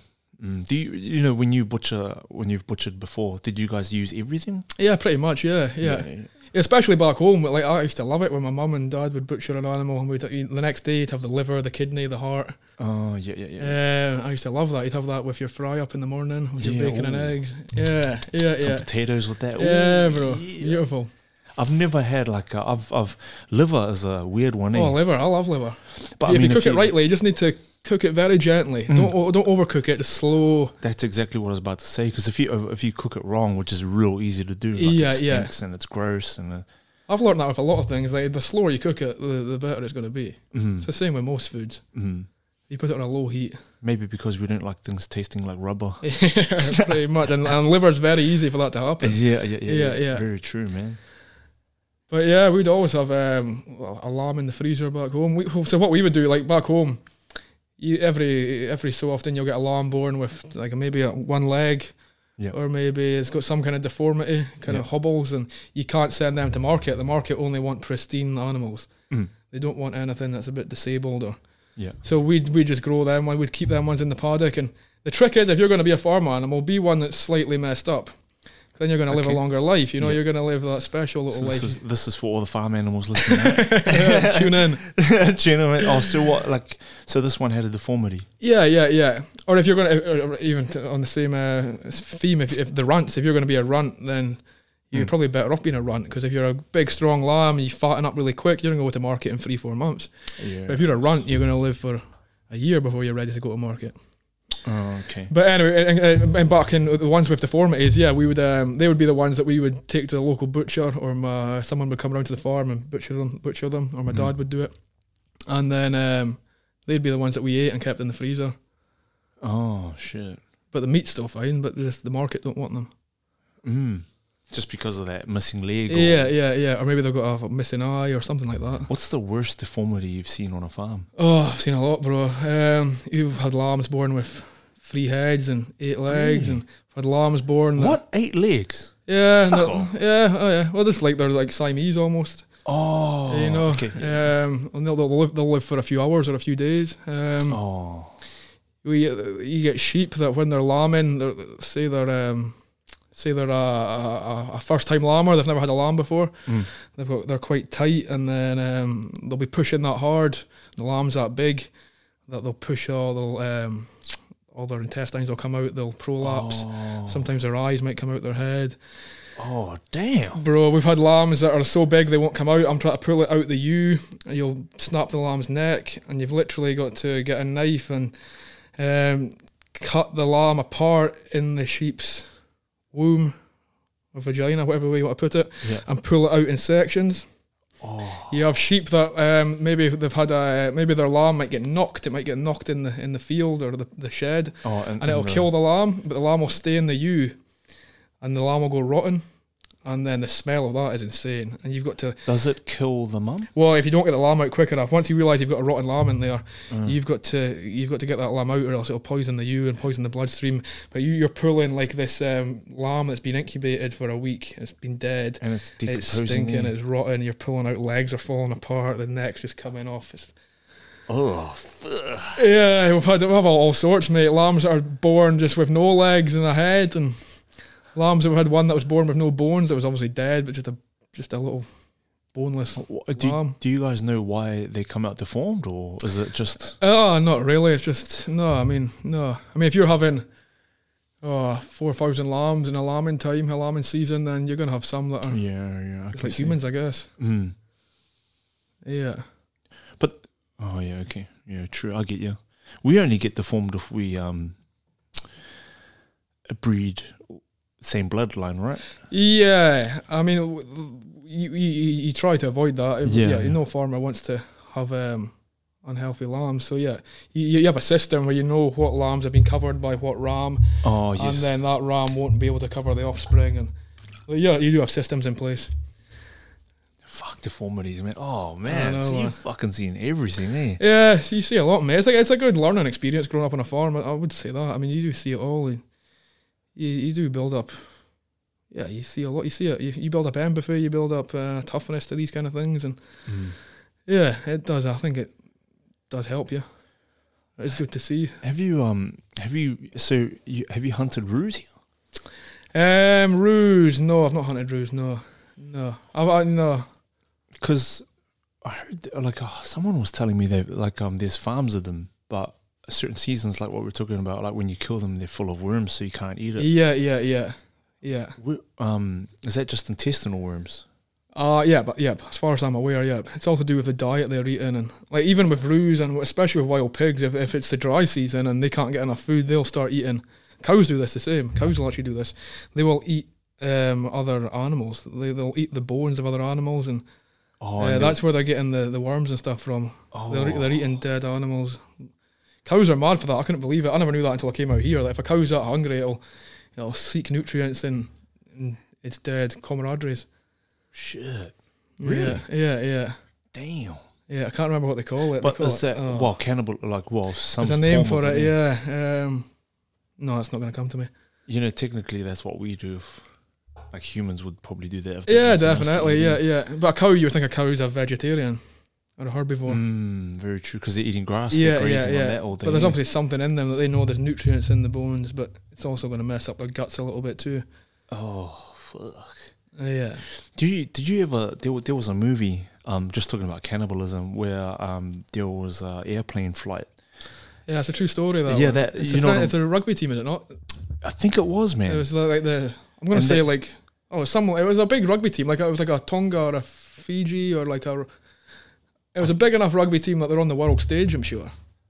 But this was a really old movie, bro. Yeah, this happened back in the 60s or something. Did it not? 70s, yeah. Where the plane crashed in the middle of nowhere. And they were stranded there.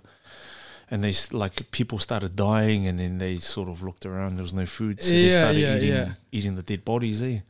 Yeah, I think they actually might have killed one too. I think they might have killed someone. He was going to die anyway, but they killed him because... Oh, fuck. Yeah. I've got to find out what movie that is. Eh? Yeah, I've never seen the movie, but I know the story. I know it's a true story. Yeah, so you know which one I'm talking about. Yeah. They used to air it when I was a kid, I think. I think it did happen in the 60s. Yeah. Because I remember watching it in the 90s, and thinking, fucking hell, they're eating people. Yeah, bro, yeah. But what would you do in that situation? Life or death? Very true, very true. And if you can get some life out of someone that's dead. Yeah. Hey, man. But the funny thing is, they started eating, the first part they went for to eat was the buttocks, because it's the biggest muscle group. Yeah, right. Yeah. So it's kind of like a funny thing, because people talk about eating arse now. At least even when you're dead, you're going to get your arse eaten. Not a bad way to go, is it? Fucking crack up, man. You're up and your spirit's watching that, man. They're eating my fucking ass, damn it. Bastards. Shit. Bro, two and a bit hours, man. You want to wrap this up? Yeah, go for it, mate. That's been a quick 2.5 hours. Bro, that went like nothing. I know.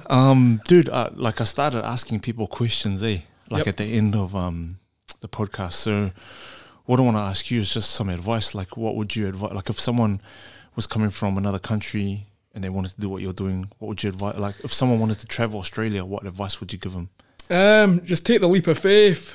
It's going to work out. You're capable of far more than you think you are, and life's far more easy than you think it is. And you can do whatever the hell you put your mind to.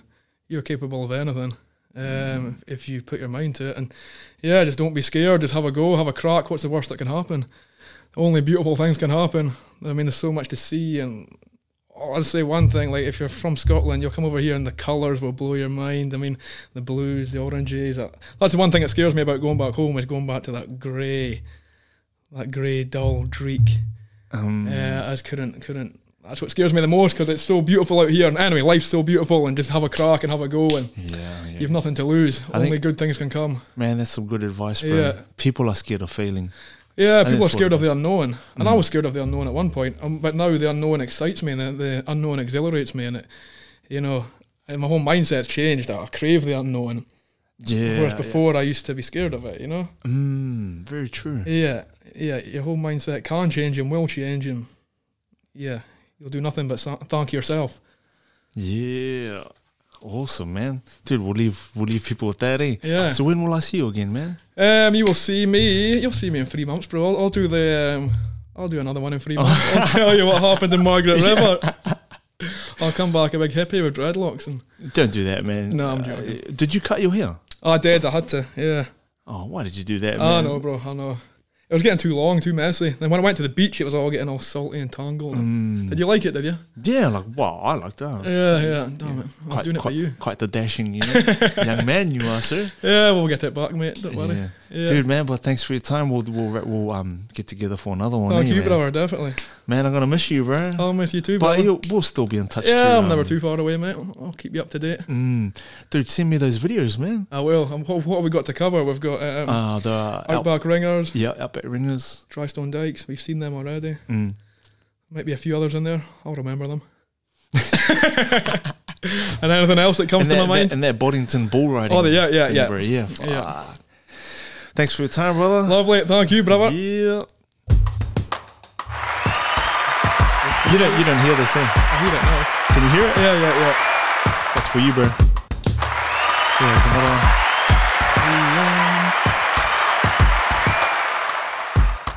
Thank you very much.